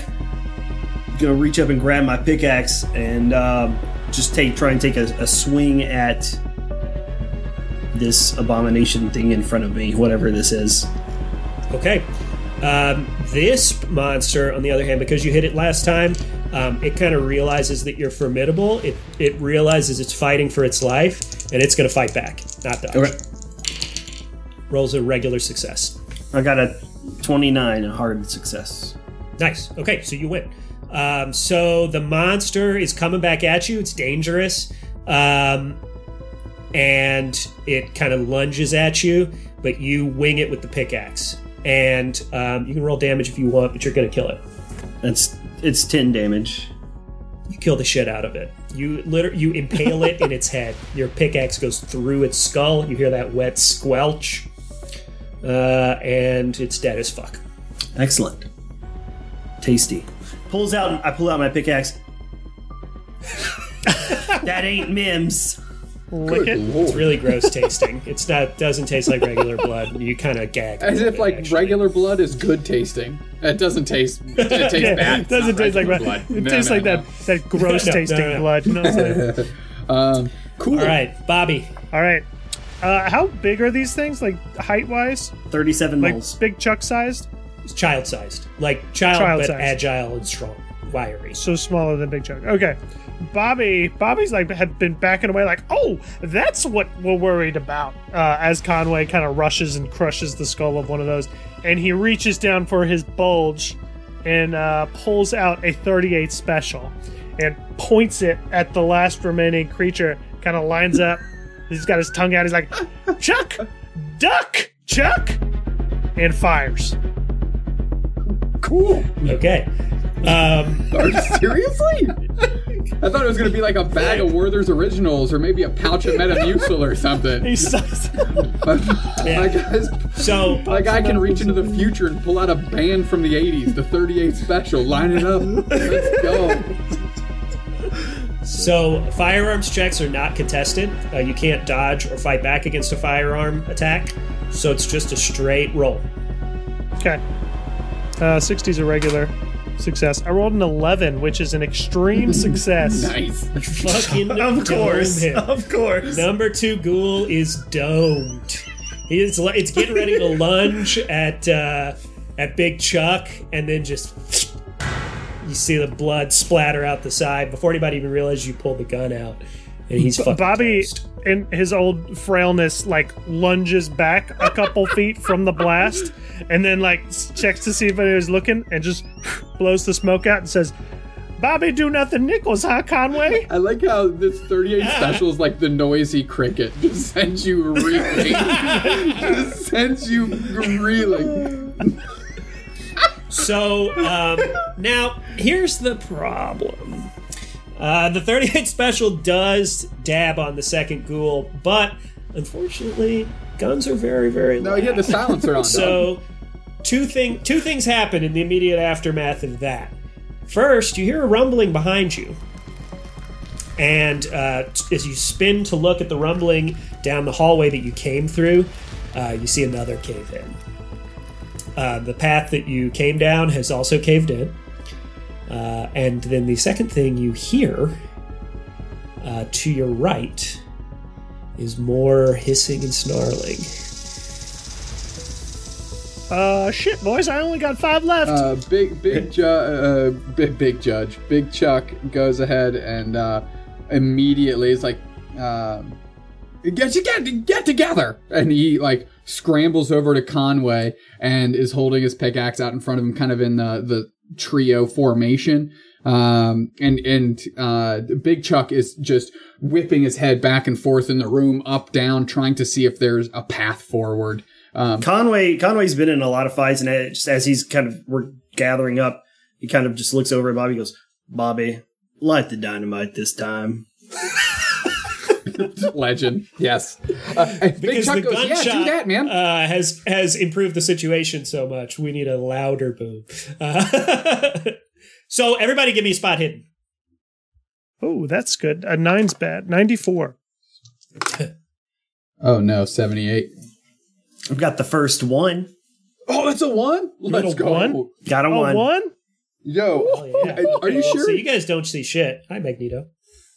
You guys don't see shit except for Conway. Who sees what? Um, The stars? The heavens? yeah. He way out? actually looks at the future? He sees, oh, there's the exit. The exit to the caves right over there. No. So you're whipping around. You hear the monsters kind of coming from. I mentioned that you came out in a big sort of vaulted area, and on your right and left, you could go in either direction, several hundred yards. You can hear on the right is where the kind of hisses and tentative scufflings are coming from. As you look to the left, you do see a passageway about 50 feet away, and you don't hear any sounds coming from that direction. Okay. Conway just looks at Bobby and says, Bobby, light the dynamite, and puts out his hand, telling him to give him the dynamite. No. Now, Conway. And Conway grabs Bobby's shoulders, light the dynamite. Bobby points his 38 special underneath Conway's chin and says, I will be the decider of the dynamite, Conway. So Conway grabs Bobby and throws Bobby to the right, the sound where the sound is coming from, the hissing. Can I? Is that successful? I mean, Bobby can't do anything about that. He gets Perfect. thrown, I guess. I'm going to say, yeah, the build difference, you're able to do that. Okay, and then he's going to look, Big Chuck, let's go this way. And starts heading off in the other direction. Okay, dude. Just like, go. I don't. Why are you doing that? Okay, whatever. I mean, I'm going with the big guy, obviously. So Hold on, how's the does pocket Bobby watch realize? Just fucking. How are we on time? I guess you can grab it now. Oh, I haven't. Oh, actually, you know what? You pick it up and it stopped. In the scuffle, the glass broke and it looks pretty fun. I'm going to keep it just because there's wingdings and stuff inside of a watch, and I might be able to use that on something else. So Sure. I'm going to hold on to it. But now Sure. it's for a purpose and not just my selfish greed and my hatred for Mims. Proceed. Okay. So, Bobby, you just kind of staggered a few feet. I mean, you can follow along too if you want, or hurl some dynamite. Do whatever you want. But he doesn't. He doesn't know what's over So Conway that way, has clearly found a way out of the situation. Like he's running down a passageway. He looked pretty confident in the passageway. Correct? Yeah. Okay. So Bobby's like, fucking Conway. I decide when to blow up shit. I decide when to light the dynamite. I'm gonna light the dynamite, but it's gonna be on me and not him. And so I light the dynamite. And as I'm running after Conway, I throw it just behind me in the direction of the hissing. I'm coming. Close your ears and let's go. Give me a throw check. Oh no. Okay. You're like Randy Johnson. You killing birds, you throwing so hard. I know that's gonna happen. I got some good. What's your throw? 47. My throw's 60. It's a success. You get it back there. It's loud as shit. You guys' ears are ringing because it's pretty close by. But you do hear some shrieks, some additional shrieks and hisses back there. You don't hear any more scuffling from that direction. You guys head down the hallway. So you're headed down that hallway, right? Nobody disagrees with that? Right. I just want to clarify real quick. We're going Conway. We're Conway, Big Chuck, Bobby right now. Bobby's in way back. Yep. Okay. Well, not way back, but he's back there. As I hear the explosion and my ears start ringing, I yell up to Conway. I'll yell up to Conway. Wait for Bobby. We need the headlamps. We need as many headlamps as we can get. We don't know how far we've got to go. But really, like, heart's pumping for the old man. Like, I hate you, but he's like the grandpa on Courage the Cowardly Dog, right? Like the grandpa, like Courage hates the grandpa because he's so mean, but hates Eustace. But like you love him at the same kinda loves time. him. And that's kind of what they got going on. So I'm trying to get Conway to slow down so we can let Bobby catch up. Okay. I'll say the three of you guys get into the next chamber roughly together. And you're not ambushed or anything, so it doesn't really matter what order you're going in. In this room, you look around, and your suspicions, Big Chuck, are confirmed.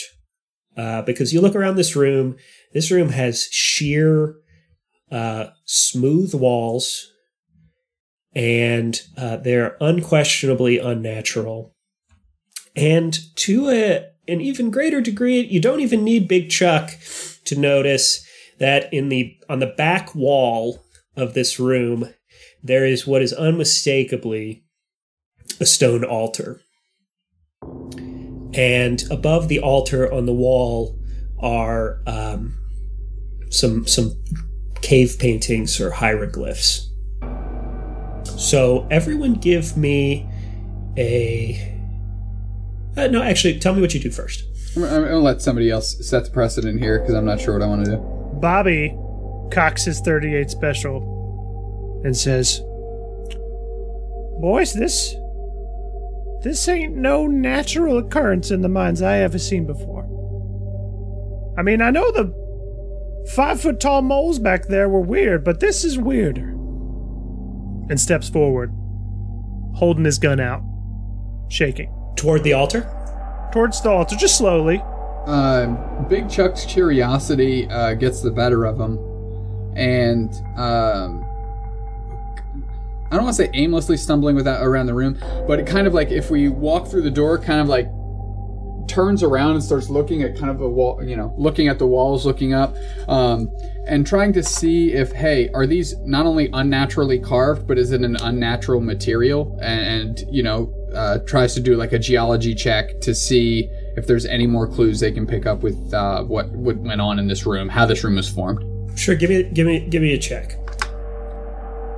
Ooh, mad fail. 89, big time. You're fail. not able to determine anything about how the room was made, or about the materials on the carvings or anything like that. Conway's just going to kind of stand in the middle of the room and kind of let Bobby and Chuck do their thing, and he's just going to kind of reach up and turn off his lamp and kind of close his eyes and just try and focus on listening for any sound that might be similar to those, whatever it was that we fought previously, or that I heard previously. Okay. Yeah. But so Chuck's looking around, Conway's listening, Bobby's still he's feeling confident after that excellent shot he had on the golem-like creature. So he's still holding his gun out, but he's looking around. He's approaching the altar to see what may be on or around it, while they're kind of checking out the room for. Okay, so it does appear to be some kind of ritual altar.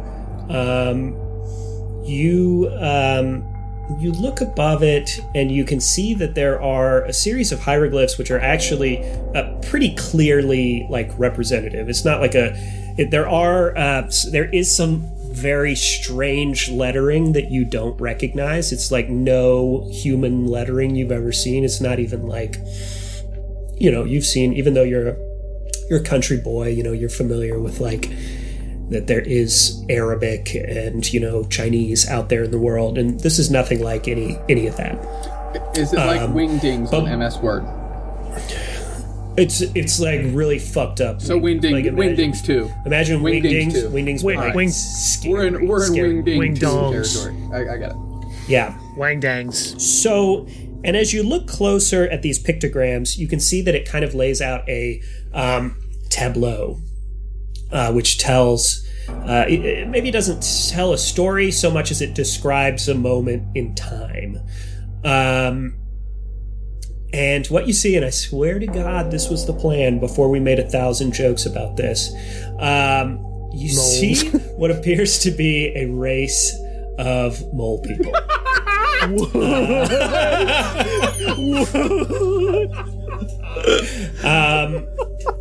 They are they're sort of decked out in season 3. Moles. They're bipedal. They're standing on two legs.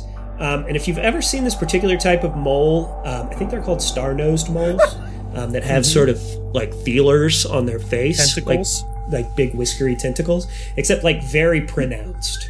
Cthulhu-y, spooky kind of face tentacles. Oh, shit. And you see a tableau of them. They're wearing clothing.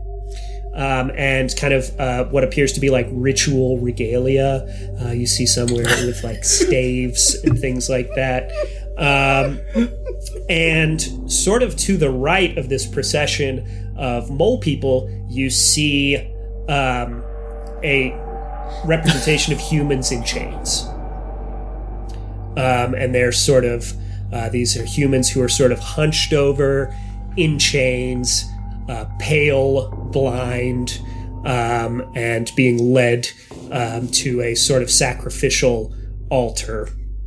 And you kind of eerily think they look an awful lot like the creatures you guys encountered in the previous room.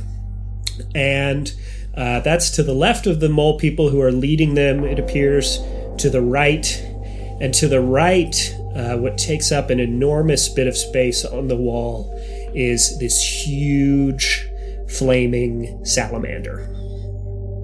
And it's actually like a cave salamander that has like the frills, but it is like bright orange and has unmistakably like fire emanating from it. And just before the salamander, there's a triangle of what appear to be altars, and the mole people are putting the human slaves, on these altars. So, as you see this, give me a sanity check. Yeah, I'm just like, boys, you gotta take a Well, look at hold on. this. Do I get any bonuses or anything? Because number one, I saw him. Number two, I correctly identified what was going on with the best all of said my moles. experience. You didn't see the mole people. You have not seen the mole person. We saw those creatures. Yeah, okay. I saw the ones in chains, and I just happened to just... Okay. My sanity check was a 94. So we just, holy fuck. So we just roll. Bad. Yeah, Roll, that's bad. so whatever your sanity value is, which is equal to your willpower, you're trying to beat that. Okay, so I'm a going to pull up 3. my character sheet. Real quick, so Wow. sanity is here. Okay. My willpower It's quite high. is... Right. Power, Okay, so power. Pow. I just roll and you tell me what that means. I got a 78. What's your power? So you pass. It just has to 80. be lower than your Oh. willpower. But look, Okay. you have the I sanity failed. track there. I actually marked it on you guys' sheets. I guess maybe it didn't carry over. It did on mine. Okay.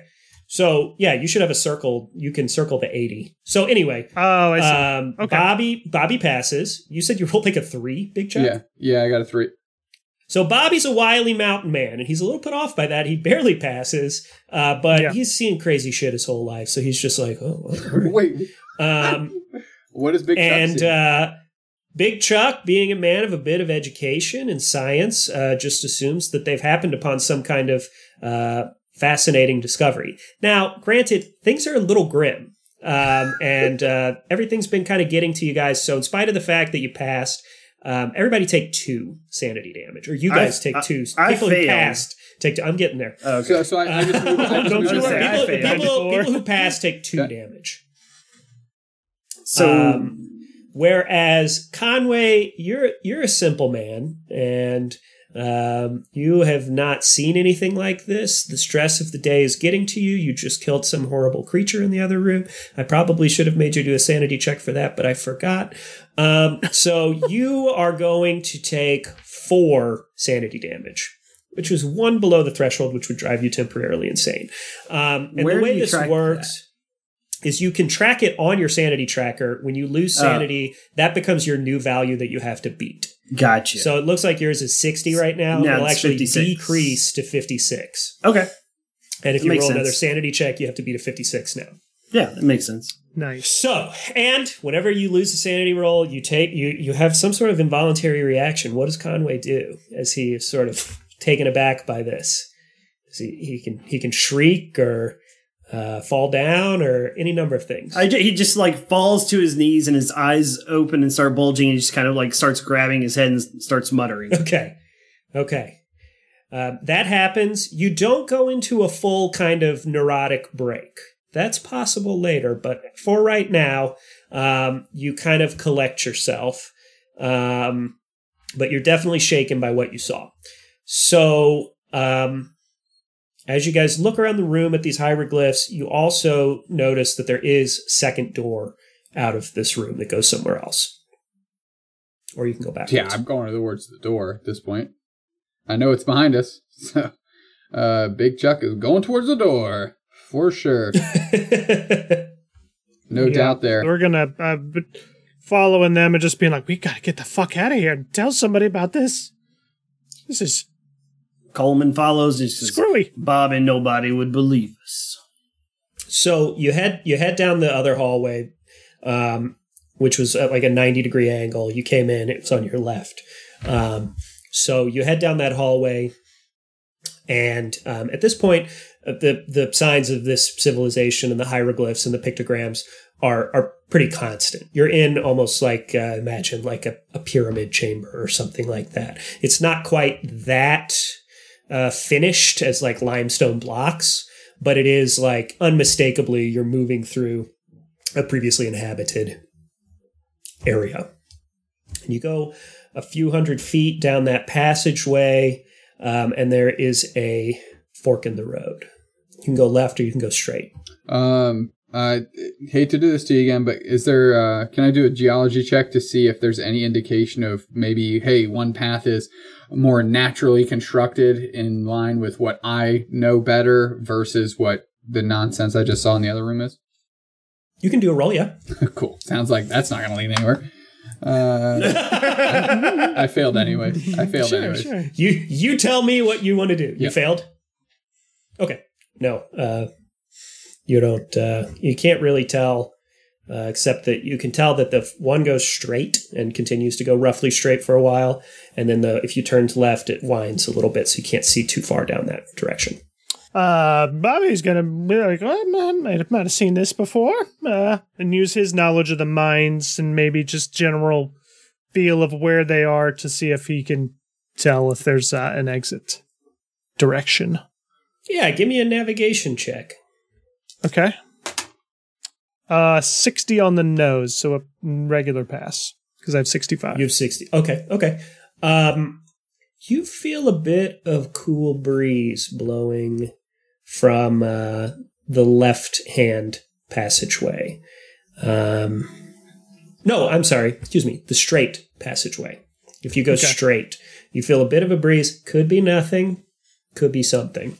Well, boys, Pop always told me stay on the straight and narrow, so let's go this way. I think I'm getting my spidey senses are tingling this way. Okay. What do you mean, spidey senses? Oh, I've been around a long time. It's an old phrase we used to use. Cool. Well, at this point, Big Chuck's like, he's like, this is ridiculous. Like, I don't know where to go. I'll follow the old man. Fine. Okay. You go a little ways down this hallway. You've come to another fork in the road. What you can see is, if you keep going straight, there's kind of an opening into a room. You can't tell if there's anything past that room. And then to your left is like a long passageway. Well, I'm thinking my first reaction, Big Chuck's first reaction is a room isn't a way out, but a path might be. So like Chuck's gut reaction is to follow the path. Yeah, I mean, after seeing the altar and the hieroglyphs and all that stuff, Bobby's just like, head to, let's just pick a direction and go. Okay. So you guys head down that way. Yeah, that's where I'm going. I don't know. Conway, you with us or what are you doing? Yeah. First inclination of anybody moving, we're going that way. But whose light's on, by the way? Mine's still on. Mine was is still on off. from the altar. Yeah, from the altar room. Your lights aren't burnt out, but they are, flashlights start to kind of flag. You are definitely getting a little bit less juice out of your headlamps than you were when you showed up to work this morning. Okay. Same thing as before. One lamp, the other two off. Yeah. Bobby's down with that. He'll keep his on. Okay. So while I'm kind of leading the way with the gun, still feeling confident. I haven't lost my sanity just yet. Excellent segue. Cool. You come around a curve, and your lamp is on. It's ahead of you. And what you see directly in front of you is a mole man. Like you saw in the hieroglyphs. And it is alive. And it is walking towards you. And this is no normal mole man. I mentioned that they're about 7 feet tall.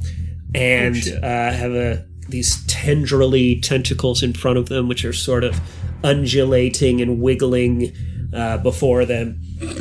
And what you couldn't tell from the pictograms, the hieroglyphs, is that the entire mole creature has a sort of orange glow and iridescence to it, particularly in the tentacles, almost as if there was like molten rock flowing through its body, and it kind of undulates and has I don't know how to, like it's shiny and orange in a lava-y type way, and it's walking towards you.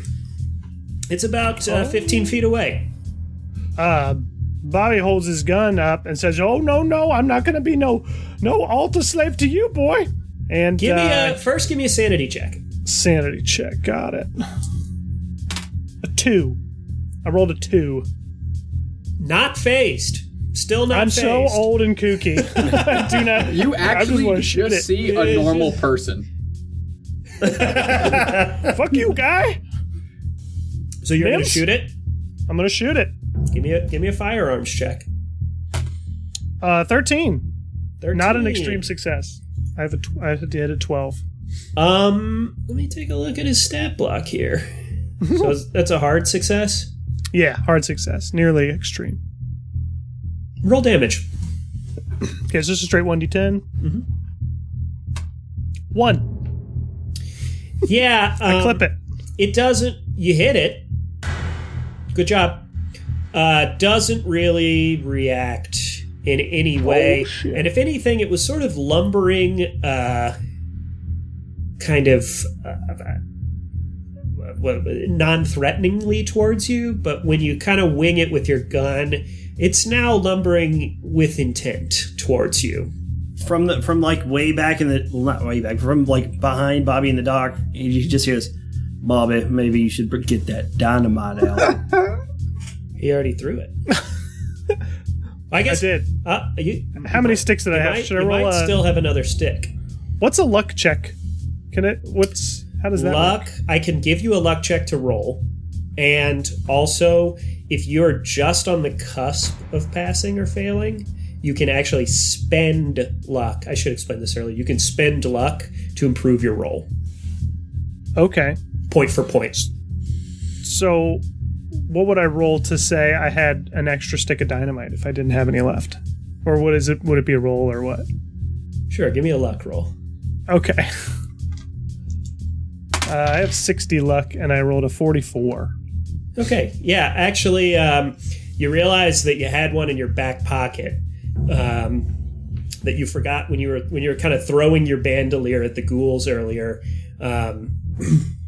You left a stick in your back pocket, your lucky dynamite stick, and you still got it. Yeah. All right. I'm holding the gun out. Conway says, "Light the dynamite." We're in a corridor, right? Yeah.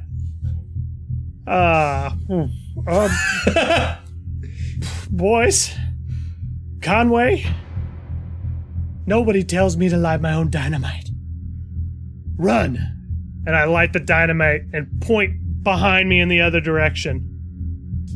Like, get.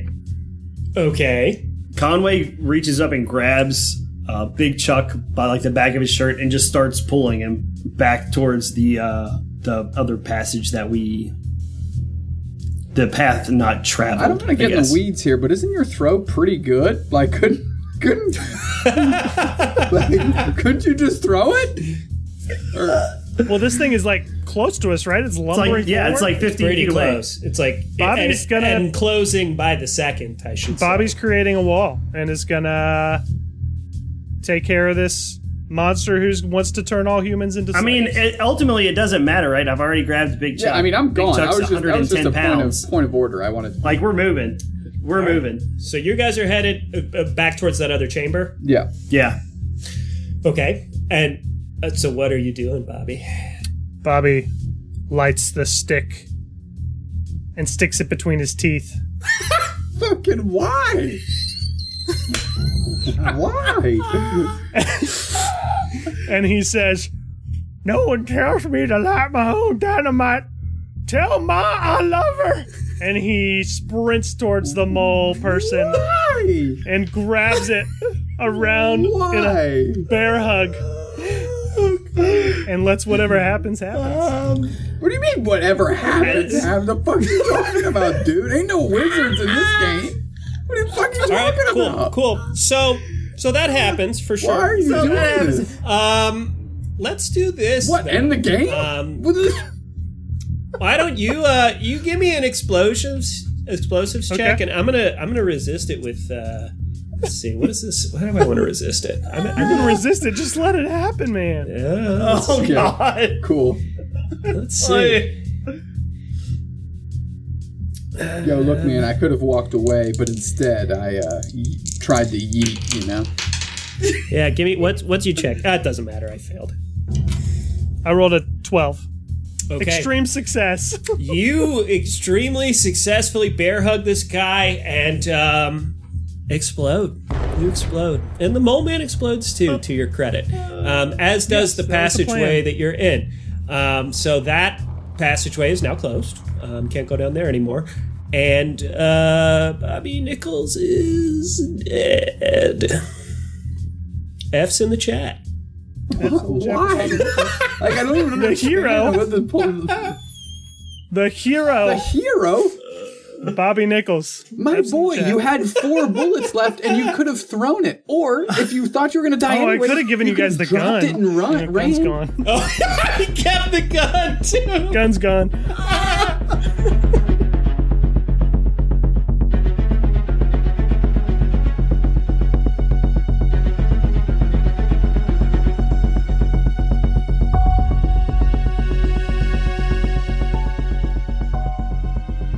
Hello, everybody. This is Joe again, or as you know him currently, Bobby Nichols. Welcome into episode 1. I hope you're enjoying the action. This was a ton of fun to record. I just want to give a special shout out right here in the middle. We have a ton of patrons that donate to the show and support us and continually support us and let us continue to do what we're doing and do it well. So I want to give a special shout out to all those that donate $10 or more a month. They are our Cthulhu patrons is what we are calling them. The Brood Witch, Don't Twitch Me Bro, Chris Reyes, It's DeReal, Colin Kramer, Horst Draper, Kavika, Monkey Loving Gamer, David Crone, Chunky But Funky Charles, Brandon Silent Elf 0242 Jordan, Cheyenne Winchester, Colton Strickland, John Tugas, Daniel Johnson, Chuck Lueck, Long Live Durf, Henry Calhoff, Chubbles, Cubicle Pirate, John Dwyer, Craig Spalding, Caitlin Harvey, Darth Nate, Joey Balboa, Sam J. O. Melton, The Stone Druid, 8-Bit Wizard, Raver E. Alice, Chris Nelson, Super Average Jason, Team You Meet in a Tavern, Rockin' R's, Woodshop, Holly Roxana, Strive for Honor, and Ursula Bertay. I thank you all so much for your patronage, and thank you to all of our patrons, no matter what amount you give. If you want to get in on that action, maybe get your name read out, go on to patreon.com/YMIA Tavern. All right, folks, enjoy the rest of the episode, and we'll see you next time. Follow us on Twitch!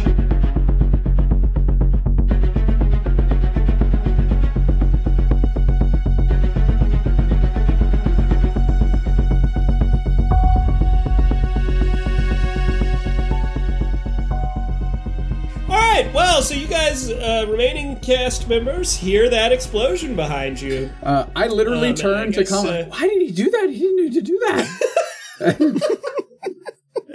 Conway just kind of looks at Big... Did you guys even turn the corner and see the mole man? No! I guess you did. Yeah, we did. Yeah. Conway just looks at Big Chuck in the face. He goes, Bobby's mom's been dead for 40 years. He just wanted to go be in his mama's arms. And it just turns around and keeps walking. Big Chuck turns to are Conway you and guys says, headed "This back? plot makes no sense," and then follows what's going on. Are you guys headed back in the direction you came from, or there was a The winding hallway to a passage? That's where we're going. To the Okay. opening, yeah. Okay. Go ahead and each take 3 sanity damage, because that was pretty fucked up. What you just saw. Not even going to do a check. Just going to give you a flat 3 on that one. Cool. I'm down to 53. Bobby always wanted to die in the mines. Even though He didn't. said He the didn't opposite. really. He kind of left the mine. In Okay. itty bitty pieces. So the thing is, again, the dynamite's really loud, and it's the second time you guys have set off dynamite and shotguns in the cave. So when you guys get back to the fork in the road, you turn to your right just to kind of look back, and you see 3 mole men headed slowly, but definitely coming in your direction. They're like pretty far off down this straight passageway, and then on your left is a room. Do you go to the I mean, yeah, we go to the room. We know What do it's you do? behind us. Yeah. Like, even if we make it past the mole men, like, what are we going to do? Go Good back call. to the... That's what I what are we that's what gonna I do? would have Go back to the murder sanctuary? Like, Yeah, everyone has tinnitus. The hero sanctuary, maybe? my boy, Oh, no, that- Bobby never is mind. a I'm talking about the loser. recording. I don't know why you did that. That makes no sense. You get no sympathy from me. That was ridiculous. So you head into this room. There's another room, and what you see in this room is it's a pretty big room. Like let's see, I'm trying to think what it would be like. Say a classroom sized room. And there are 2 altars in the middle of the room. And standing between the 2 altars, bloodied and gibbering madly, is your supervisor, Randall Mims. Hey, buddy, I got your watch. Bobby can't save Randy now. And what is he gibbering about? And he's kind of walking around. He's hugging his pickaxe to his chest, and he's saying, "I saw all of them. I saw the fire." And he is just pacing around. He doesn't even notice you guys walk into the room. First thing I'm going to do is check out the room. Where's the next stop? Like, is there another... There's another passageway on the other side of the room. That's where I'm going. No offense to Mims. I already low-jacked his watch. I don't care about Mims. So, I literally walked by and said, "Sorry about you, Mims," and just keep going down the pathway. Conway, that also your plan? As we're passing Mims, I'm gonna I want to try and wrestle the pickaxe away from him and take it with me, so I have a second pickaxe. Okay, he sees you coming and he swings the pickaxe at you. So Sweet, you're I'm gonna gonna- do a. Yeah, let's do this. He's Let's in end pretty this. bad shape, but he knows that you are not his friend. Let's get a he brawl is gonna- going. You're gonna do a contested strength check or contested brawl check here. I've got a 24, which is a whatever the second level is, the hard pass. Okay, he Nice. only regular passes. Damn, you guys are rolling fucking hot. I made you too good. So you are able to tackle him and wrench the pickaxe out of his hands, and he's still flailing at you, and he's screaming, "The fire! The fire! The fire!" Do I get to do damage back? Since he is that bas- what you want to do? You got Yeah. him. You got him. You kind of got him over a barrel right Yeah, I definitely do. now. Okay. Okay, you kill him. Congratulations. Oh, perfect. Don't even need to roll. Murder status accomplished. Yeah, I'm gone. And I am just gone. So I grab the pickaxe and start making a faster, trying to close the distance between me and Big as Chuck. you stand up, you sort of your arm kind of drifts back as you're standing up, and you feel claws dig into your skin, as the three mole men you saw earlier have now stepped into the room, and one of them grabs you by the arm. Give me another contested strength roll. Wasn't gonna stay hot forever. 79. Well, the mole man rolled a 78. The struggle is real. I'm gonna say because he got the jump on you, he does hurt you a little bit. Let's say you take 2 damage from kind of a raking slash on your arm, and you drop the pickaxe. But you are able to either run or turn around and fight, if you please. I'm going to... Your way out is pretty clear if you wanted to run. I'm going to run, going after Big Chuck. And Big Chuck, the 3 are coming. Start moving. Chuck Just just yell barely ahead. hears that and just amps it up. He was hooving it, and now he's just like, everything I got in the tank. All right. Eeyore. Conway Coleman is Eeyore. So let me actually, both of you give me a con check. A 2. 23. 2? Damn. Okay. I was just going to see if Conway caught up to Big Chuck a little bit, but he does not. Big Chuck is fucking booking it. He really is. The power of the pocket watch, baby. No time to waste. I'm like the Mad Hatter out so here. So you guys are pretty well and truly separated at this point. And you're going down, I'm going to say, after all of that, you're going down these winding passageways, and you're just kind of darting here and there. Kind of no sense of which direction you're going at this point. You've definitely crossed some forks in the road, and you're basically not going the same way anymore, probably. Actually, both of you give me a luck check. 75. Big time fail. 76. Okay, you're separated. you do not run into each other. So you are separated, and Conway, the mole people are kind of hot on your heels. They're not running, they're not runners, but they are, you can hear them kind of inexorably coming towards you from behind you. You can hear this sort of shuffling gait. And they definitely know this cave better than you. And they're very sure-footed, and you're kind of staggering around looking for an exit. You come out to a room, a big kind of amphitheater-type room. And you sort of dart into the middle of it, and before you, you see 3 robed human figures. 3 robed human figures? Or Robed. Robed. 3 robots. I'm like, are they robots? Robed. Wearing robes. Human. Did they look similar, I guess, to like the pictures on the walls or like the paintings on the walls that we saw in that big... No? They look like humans in robes. Adult humans in robes. Fellas, do you know where we're at? They don't answer. Hey, yo, can I map quest my way out They of this do bitch? turn and look at you. All three of them turn and look at you. You can't really see their faces. It's dark. They've got hoods over their eyes. But they're definitely looking in your direction. Is there like another exit from this room where I could try and escape to? Are you asking me or are you asking them? I'm asking you. I'm looking around because they're clearly not talking. If they're not going to talk to me, like, why would I ask them? Give me a spot hidden. 72, which is a fail.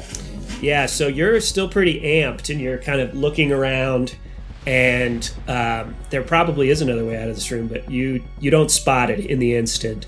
And as you're kind of whipping your head around, you turn back towards the 3 men in robes, and you see they had been holding their hands together kind of in their robe sleeves. And you see that all 3 of them have drawn their hands out, and they each are holding a long, wavy dagger. And now they're walking towards you, too. I really don't want to be murdered.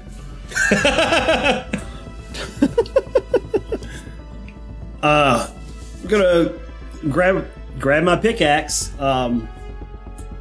You know what? Never mind. I'm gonna go grab my pickaxe and just charge the middle and the dude, and just try and come up with a two-hander, and just come over the top and try and impale my pickaxe into this dude's skull because they clearly mean me some harm.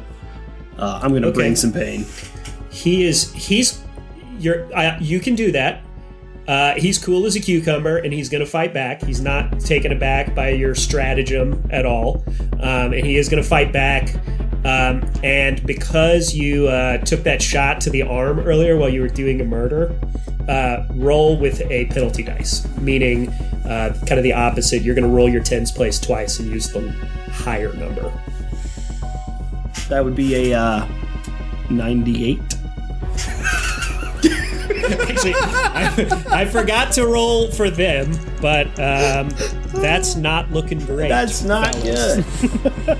99. Yeah, that's a 37. I'm not sure what these stat blocks are, but that's definitely better than a critical failure, which is what you rolled. So I'm going to say you sail the pickaxe. You were really not... You didn't really know what... how kind of much damage there was to your forearm and how that would affect your ability to swing the pickaxe. And you go to swing it and it just slips out of your hand. You're also, your hands are covered in blood, so it's slippery. And instead of impaling him on the head as you like, you throw the pickaxe basically into the ceiling. And he does not do that. He comes straight back at you with a slice, and he hits you for 3 damage. Okay. What's that put you at? 8. Okay. Unfortunately, the other guys are still coming too, so they will also take cuts at you. Those will be whether you want to dodge or do a fight back. I'm gonna fight. Up to you. I'm fighting back. All Going right. down fight. If only you had a gun. If only you'd given me the dynamite, I could be dead right now. You were the one who told me to light it all of those times. Right, I was just, and I was just gonna take it from you, but you didn't want to give it up. It's your dynamite. I rolled an 82. An 82. Yikes. The first cultist rolls a 15. So he also takes a big cut at you. That's going to be for another 2 damage. Okay. And then finally, third cultist also coming in. Those two at slash shoot. This guy's just coming straight in for to gut you, stab you in the midsection. What do you do? Dodge or fight? I'm terrible at dodging. I'm fighting. Always fighting. 63. Is that any kind of success? No, of course not. Why would it be a success? Well, he also fails. Like, So, you don't hit him. But actually, wait, no, I'm sorry. You fought back. Ty goes to the attacker. I forgot. Yeah. That's the disadvantage of fight back. Yikes. yeah, my dodge is like 27, and my fight back is 60. Like, I'm never gonna. Oof. Just A straight yikes, dog, just came out. does a 6 do it? Oh, that's Yeah, just on the enough. dot. On the dot. Congratulations! Yay! So he gets you. I will let you take kind of a. I'll even let you kind of play out the scene, but you are grievously wounded. yeah, I mean they're just all like. I already coming in. loaded up a second Red X. Like, that's very, very. The kind of Molemen you. walk in the door behind you too. They're here too. Oh yeah, I'm hoping. So like, as they're all like sitting there, like basically just stabbing me on stop, I just eventually just grab one of the guy's hands and pull it out, and then just jab it directly into the middle of my chest. I'm trying to end this before the mole men could possibly get their hands on me or claws on me. So wait, you stab yourself or you stab Yes, the guy? I'm gonna stab myself. I'm clearly gonna die. So I'm just gonna end it on my terms. Okay, you do. You stab yourself in the chest and die. Hashtag that'll do it. Yeah, you're toast. You fall down dead. F's all in the to you, chat. Big Chuck. Let's go, Big Chuck. F's in the chat. F's in the chat for Conway Coleman. As Big Big Chuck. Chuck is running, he's like, I don't even understand why the old man did that. And I hope the big guy didn't kill himself. And he's just just chugging through.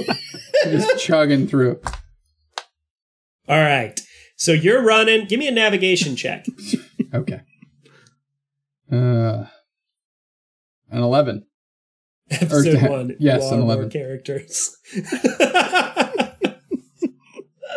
An 11. So I hard passed. You hard pass. Okay. Hard or extreme? You said you rolled an 11? I rolled an 11 on navigate. Yeah, so hard pass, not extreme pass. Okay. So somehow you are making your way through these caves and you're kind of keeping up your pace. And you didn't see any of what just happened to Conway. Right.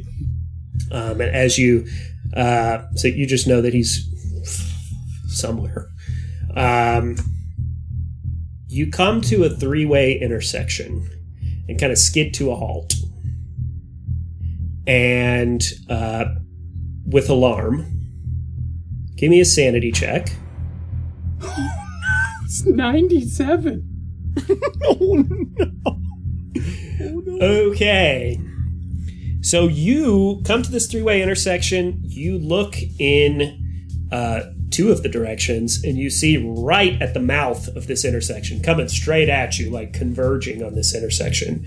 You see 2 cultists, or two men in robes, coming from each direction. So 4 total. So there's 1 opening on the side. You had not known there were people down here. You see the jagged daggers in your hand, and it all hits you at once. You're like, this is fucked. And you take 6 sanity damage. Jesus. Okay. Now, here's what I have to figure out. I have to find the chart. Cool. If you take more than 5 sanity damage from a single point source, you go temporarily insane. And I believe you roll for it. Yes. Roll a D100. We're hitting all No, the I'm sorry. mechanics. Roll Episode 1. Roll a D10. Roll a D10. Okay. 50 or a D10. I'm sorry. 4. 4. Violence. The investigator explodes in a spree of violence and destruction. So you see these guys and you fucking snap. And against your better judgment, for at least 1 round, you must attack them. Okay. No running from Big Chuck. He chose violence. I did choose violence. As the kids say, I'm about that action. All right. So yeah, I guess I'm attacking then. Let's get in there. You just gonna pick a guy and swing at him? Middle path. All right. And I need to roll. He fights back. So I roll against my brawl, correct? Or no? I mean, I have the pickaxe. Yeah. Can I elect to use that? Same roll. I fail either way. Okay. You don't succeed, but neither does he hit you back. No, I'm sorry. You do succeed. You do succeed because he fought back. So a tie. I have to learn how to play this game. A tie on a fight back is a win for the aggressor. Okay. So you actually nail this guy. All right, let's go. So roll damage on your pickaxe. That's an 8, baby. 8 of 8. Nice. Big chunk. Big chunk. I'm gonna say you take him down. Fuck you. Yeah, that's a great roll, and you hit him hard right across the chest. You're not a very big guy, but it doesn't take much. Shorter you can just come crunch through. him in the ribs. Shorter you can just. And then I say. Now, unfortunately, there's 3 other guys in there. I say first off, I say fuck you, Mims, and then I like pull through. Big Chuck's feeling it. Do I get to go again? You're just gonna let me keep murking these fools? No, but they're gonna attack you, and you have to fight. Okay, back. well, yeah. So I will do that then. No. That one's gonna be a little bit better. I think. 85. Yeah. Okay. So the cultist that was standing right by the one you nailed gets a hold of you. He cuts you right across the arm and does 6 damage. Oh my God. That ain't enough. So you, I'm going to say you drop your pickaxe. No, I don't. Wait, Yeah. why, did you just get to decide that? I do. Yep. I do. You drop your pickaxe. Second, or we'll call him the third guy since you killed the first More guy. than half of your life force just left you. You don't know what big Yeah, Chuck's and about, actually, when you take more than half your life force in one hit, you sustain a major injury. What does that mean? So Your hand is gone. I'm going to say you cannot use your right arm for the rest of this fight. I'm left-handed, so it doesn't even fucking matter. Sure. Okay. That shit was useless. That's in anyway. lore. Oh yeah, I see that's in the character sheet. Second guy coming in hot. Oh, What you got? 50, 50. which is a fail. Let's see. I think he failed too, though. But it's a But fight it's back. still a tie, so yeah, yikes. Yep, so you will take an additional 2 damage. I ain't dead yet about that You're action. looking a little rough. I believe. And then the final guy Whoa, I comes thought I in, killed the third tries guy. to do a... there's 4. There's 3 more. 11, let's go. You get him. You get him. You can't hit him with your pickaxe because you dropped it, but you do hit him with a solid kind of left hook as he tries to come in for the gutting stab, and kind of falls past you, and you tee off on him with a left hook All to right. the face. Roll that damage. No, that 1d3? Was that a d4 minus 1? You're a tiny guy. You're punching him. 1. This is 1. stupid. Okay. Why did Bobby kill himself? You take it. You take him. To save you from the You mole have to person. do that. You don't hurt him that bad, but you do kind of unbalance him a little bit, and he sort of staggers into the other 2 guys. Enough so that your temporary insanity is now worn off, and you could rethink what you're doing if you wanted to. There are 2 open passageways to you. Is there like a tax of opportunity in this? That's actually a good question. I don't know. They will not take one because they're a little off balance. Well, if you admitted off balanceness, I'm going to. Can I pick up my pickaxe and use it on one of them in a turn? Sure. I will do that. You'll be rolling with disadvantage because of your injured arm. I'm left-handed. It's a 2-handed weapon. Does it say that? Does it say? I mean, it's not on my. I didn't write it on my sheet, so it doesn't count. I'm going to. Fine. I'll run then, Tins. I'll run then. I'll run then, and I'll go down the path where I didn't see any of the magma face. Or no, these are the humans. Where I didn't see any crooked dagger humans. Okay. You make your way down the path, and you can hear them chasing behind you. They're coming at you pretty hard, but you're quick, you're dexterous, you're a pretty good navigator, so you're keeping pretty good distance from them. And you make it a few hundred yards down this passageway. It's kind of a winding passageway. You're cutting back and forth around corners and things, and in spite of the fact that you've lost a lot of blood, your adrenaline's really flowing. You just said I couldn't use my arm. You finally- I lost a lot of blood. And Well, you couldn't use your arm because you're stabbed internal with a knife. wounds, man. Or whatever. Okay. Yes, they hit you with the flat of the blade and bruised you like super bad for like half of your life force of a bruise. So you turn a corner and you're kind of running down a dark path, and your lamp goes out. There it is. I try and see better. Like, what do you want me to do? What do you do? Okay, spot hidden. Spot hidden. You know who I'm not going to see? Bobby was spot hidden, no matter how good I roll, because they killed themselves. In the dumbest maneuver that I still don't understand. You just wanted to be a martyr one of the seasons. That's all you wanted. You're just trying to get in early. I'm sorry. Cool, I saved your 69. life. Nice.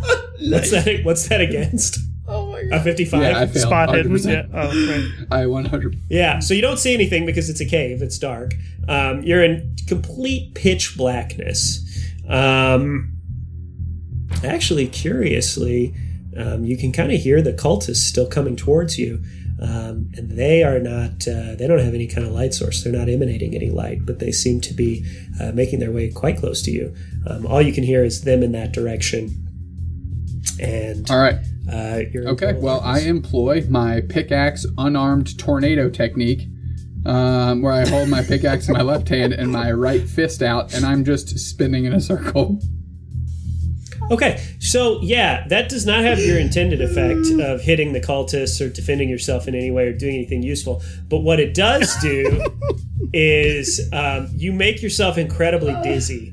And suddenly, as you're spinning around and you kind of collide with the wall, you actually feel the floor give way beneath your feet. So am I correct to say that I don't get an attack roll with that maneuver?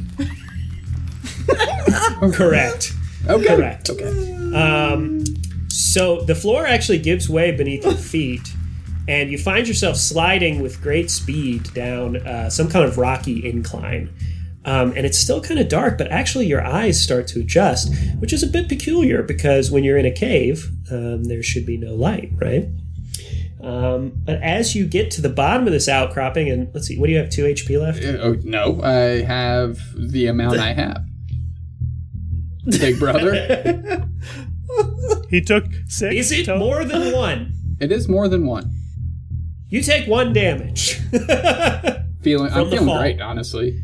When does this major wound go away? Short rest. I nap. We'll work that out. Sure. Yeah. Take a nap. Yeah, we'll work that out later. So you still actually hear from you can't really see much, but you still hear the cultists coming from behind you. And in fact, you could start to hear kind of a slidey gravel sound as if they are coming down after you. But you actually look forward and see the faintest glimmer of light. Am I hopeful about it? Or am I like walk into the light like I'm fucking dying? I don't know, dog. It's your character. It is the light of... It's a light that you're seeing as a person. You're not... It's not guiding you into the afterlife. If that's what you mean. That is exactly what I mean. Okay. So I move towards the light, and again, left-handed, so I don't even need my right arm to do work anyways. But I am kind of, with my left arm, holding the pickaxe kind of out in front of me, almost as if, I'm having as I am having trouble seeing, to kind of guide me in front. Okay. You make your way forward, and as you're making your way up and out, well, I don't want to say up and out of the cave, but maybe you are making your way up and out of the cave. You actually do see the light is getting bigger, and you are on an incline which is going upward. I pick up the pace. You make your way out, kind of through a few chambers. You can still hear the cultists pursuing you, but you do come across a big old gaping opening, which leads out of the cave. Dun, dun, dun, dun, dun, dun, Nope. Okay. I wait for my eyes to adjust to the light, and try and drink in my surroundings so I can make my next move. Okay. You emerge into a serene clearing, the precise opposite of the dark and oppressive depths you've just emerged from. As you look behind you, to your surprise, you realize the footsteps of the cultists have faded away completely. And your glance back reveals no more sign of them in pursuit of you. Before you stretches an immense Appalachian meadow with a dazzling array of spring wildflowers in bloom. Several hundred yards away, the meadow gives way to a tangled tree line, which extends upward into the looming Appalachian Mountains.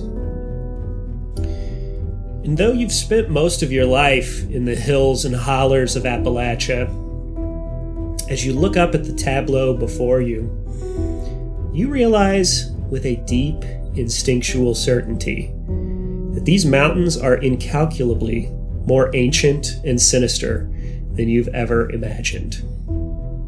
Their soaring heights and immense depth and breadth span greater distances than you can ever recall seeing, with the ancient, tangled canopy seemingly writhing and undulating just outside your field of vision. And though the view is positively breathtaking, you have the distinct impression that your sunny meadow is actually the eye of a jagged wreath of thorns. But you have little time to consider your surroundings.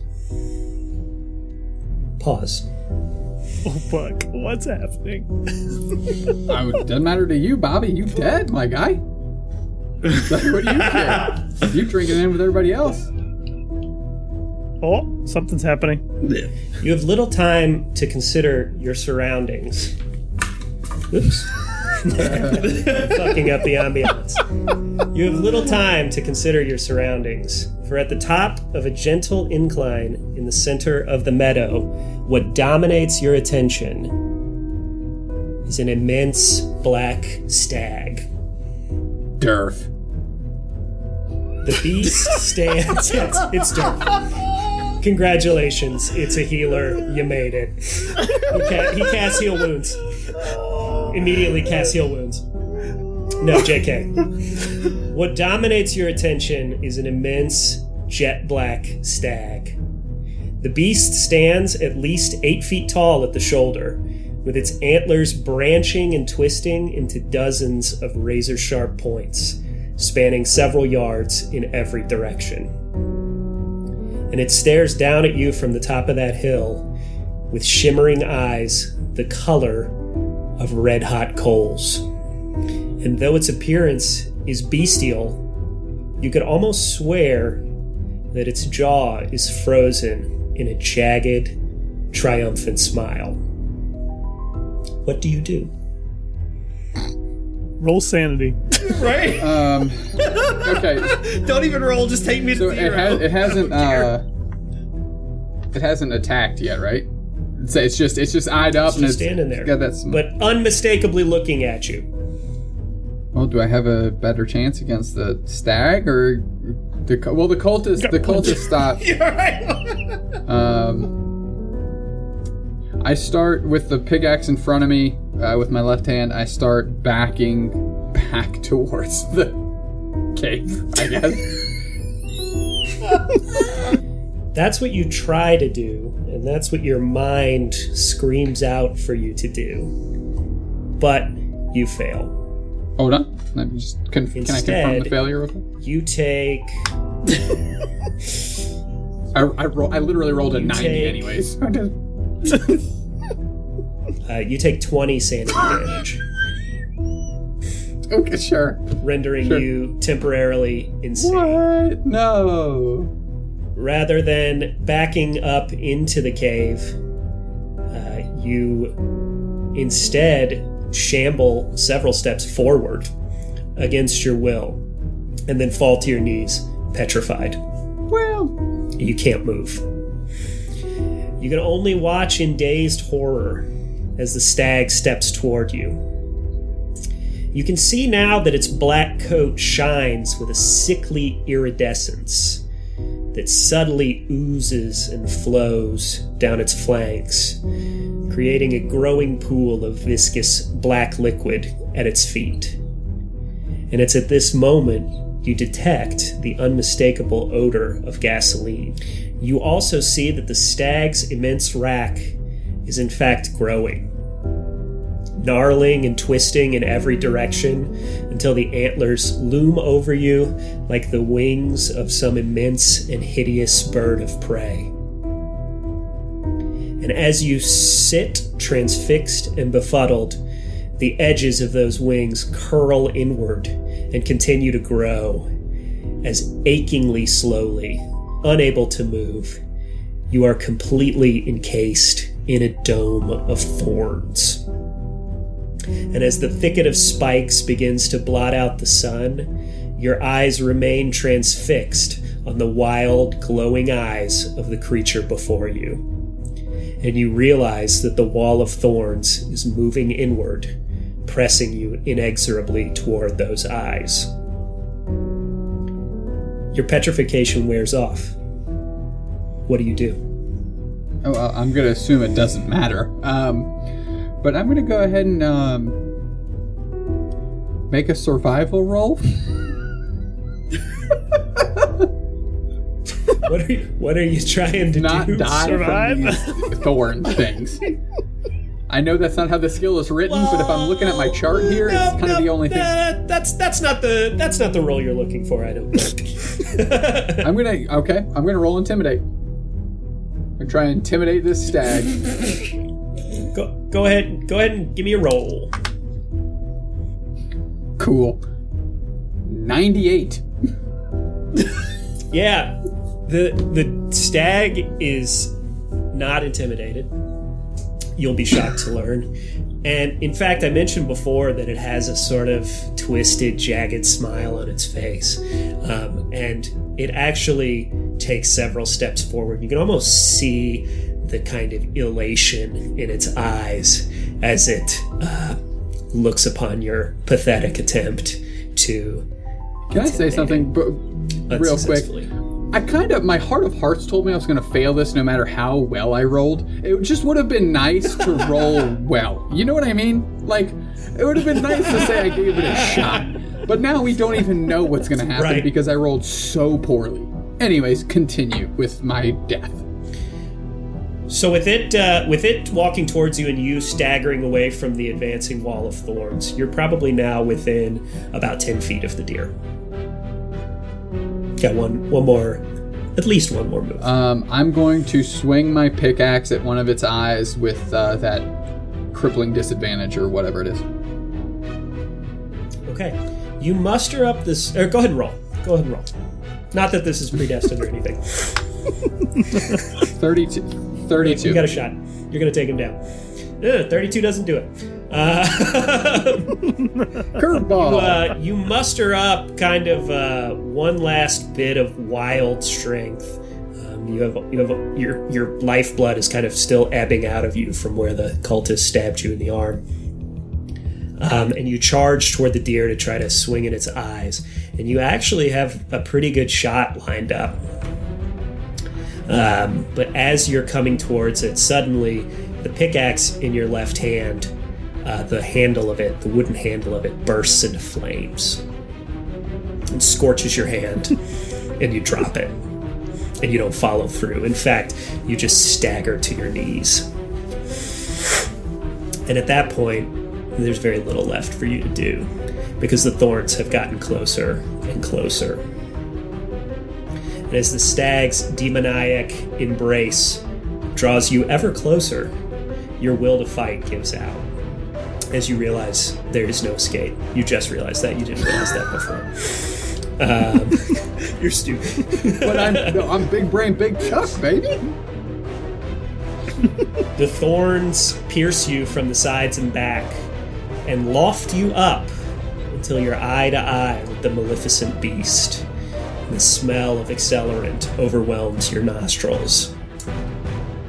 And as you stare into its pulsing, bright orange eyes, you see everything. The entire planet stretches out before you, and you feel your mind meld and merge with every person and every creature, great and small, on Earth. Simultaneously, you feel every emotion and sensation imaginable course through you as you form an unimaginable and euphoric bond of consciousness with all life on Earth. And it is in that next instant, as a shockwave rips across the landscape, you see a wall of fire dozens of miles high enveloping the world. And as the earth is consumed by fire, you feel every bit of of the pain and anguish as every living thing on earth burns. And above it all, an immense flaming salamander raises its head and roars in triumph and ecstasy. The last thought that flickers through your head is that this sequence of events will come to pass, must come to pass, and there's nothing anyone can do to prevent it. Your mind shatters. And once more, blessedly, everything is blackness.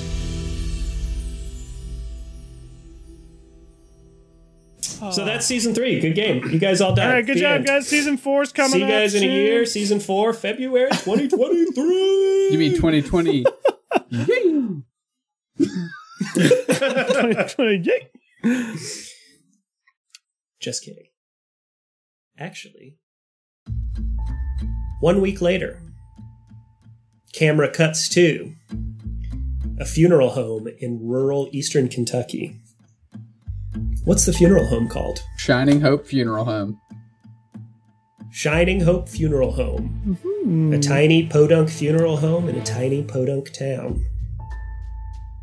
And there are 3 individuals operating the funeral home at this time, 1 week later. Who are they, and what are they doing? Actually, let me take a step back. 2 mangled bodies have just arrived from a mining accident downstate. What are the 3 people in this funeral home doing? Who are they, and what are they doing? Dr. Benedict Slicer is tending to the back room. He is a slob of sorts. His laboratory, his offices are a mess. Stains, blood stains, whatever. It's all over the place. He tends to the bodies that come in, doing autopsies, checking for wounds, causes of death to report to the police. He is an odd of sorts who is mostly the guy who the police go to when there's something weird happening. So currently he may be tending to a body in disarray, in a disorganized office in the back room. You are, as you're tending to these 2 bodies that come in, one of them is a gentleman by the name of, what was his name? Bobby Nichols. Bobby Nichols. Bobby Nichols. is in a pretty mutilated shape. He was supposedly crushed in a mining accident. But there's another gentleman, Conway Coleman, who supposedly died in the same accident. Is there anything you notice about the wounds on his body? Well, Bobby Nichols, his face looks exploded.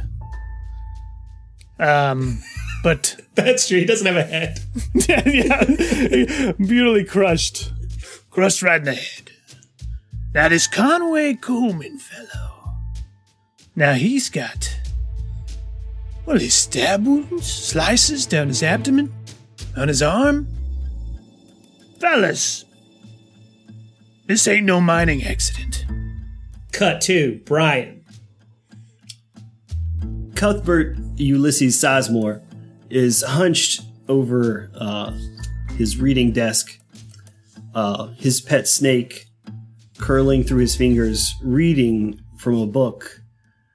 They shall take up serpents, and if they drink any deadly thing, it shall not hurt them. They shall lay hands on the sick, and they shall recover. And then he hears the ding of the bell that lets him notify that there is a visitor, that bodies are being dropped off. And he gets up from the desk and starts to head downstairs to help Slicer. And finally, Kirk. The bell rings, and as the person comes in, my character steps out from behind their desk and walks towards with their arms spread out and goes, "Yaps Flannery, Shining Hope Funeral Home." Your worst days are best. How can we help you?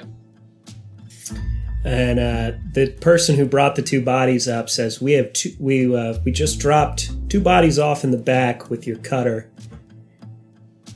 Tragic deaths down in the new Carlisle mine in eastern Kentucky. Yaps takes a second, and dawning on him, he kind of thinks about it for a second. He turns back and goes, "Tell it to Sweeney. That's where Chucky is." Cut to black. Yeah. All right. And so ends the prologue of season 3 of You Meet in a Tavern. Oh my god, I'm so excited.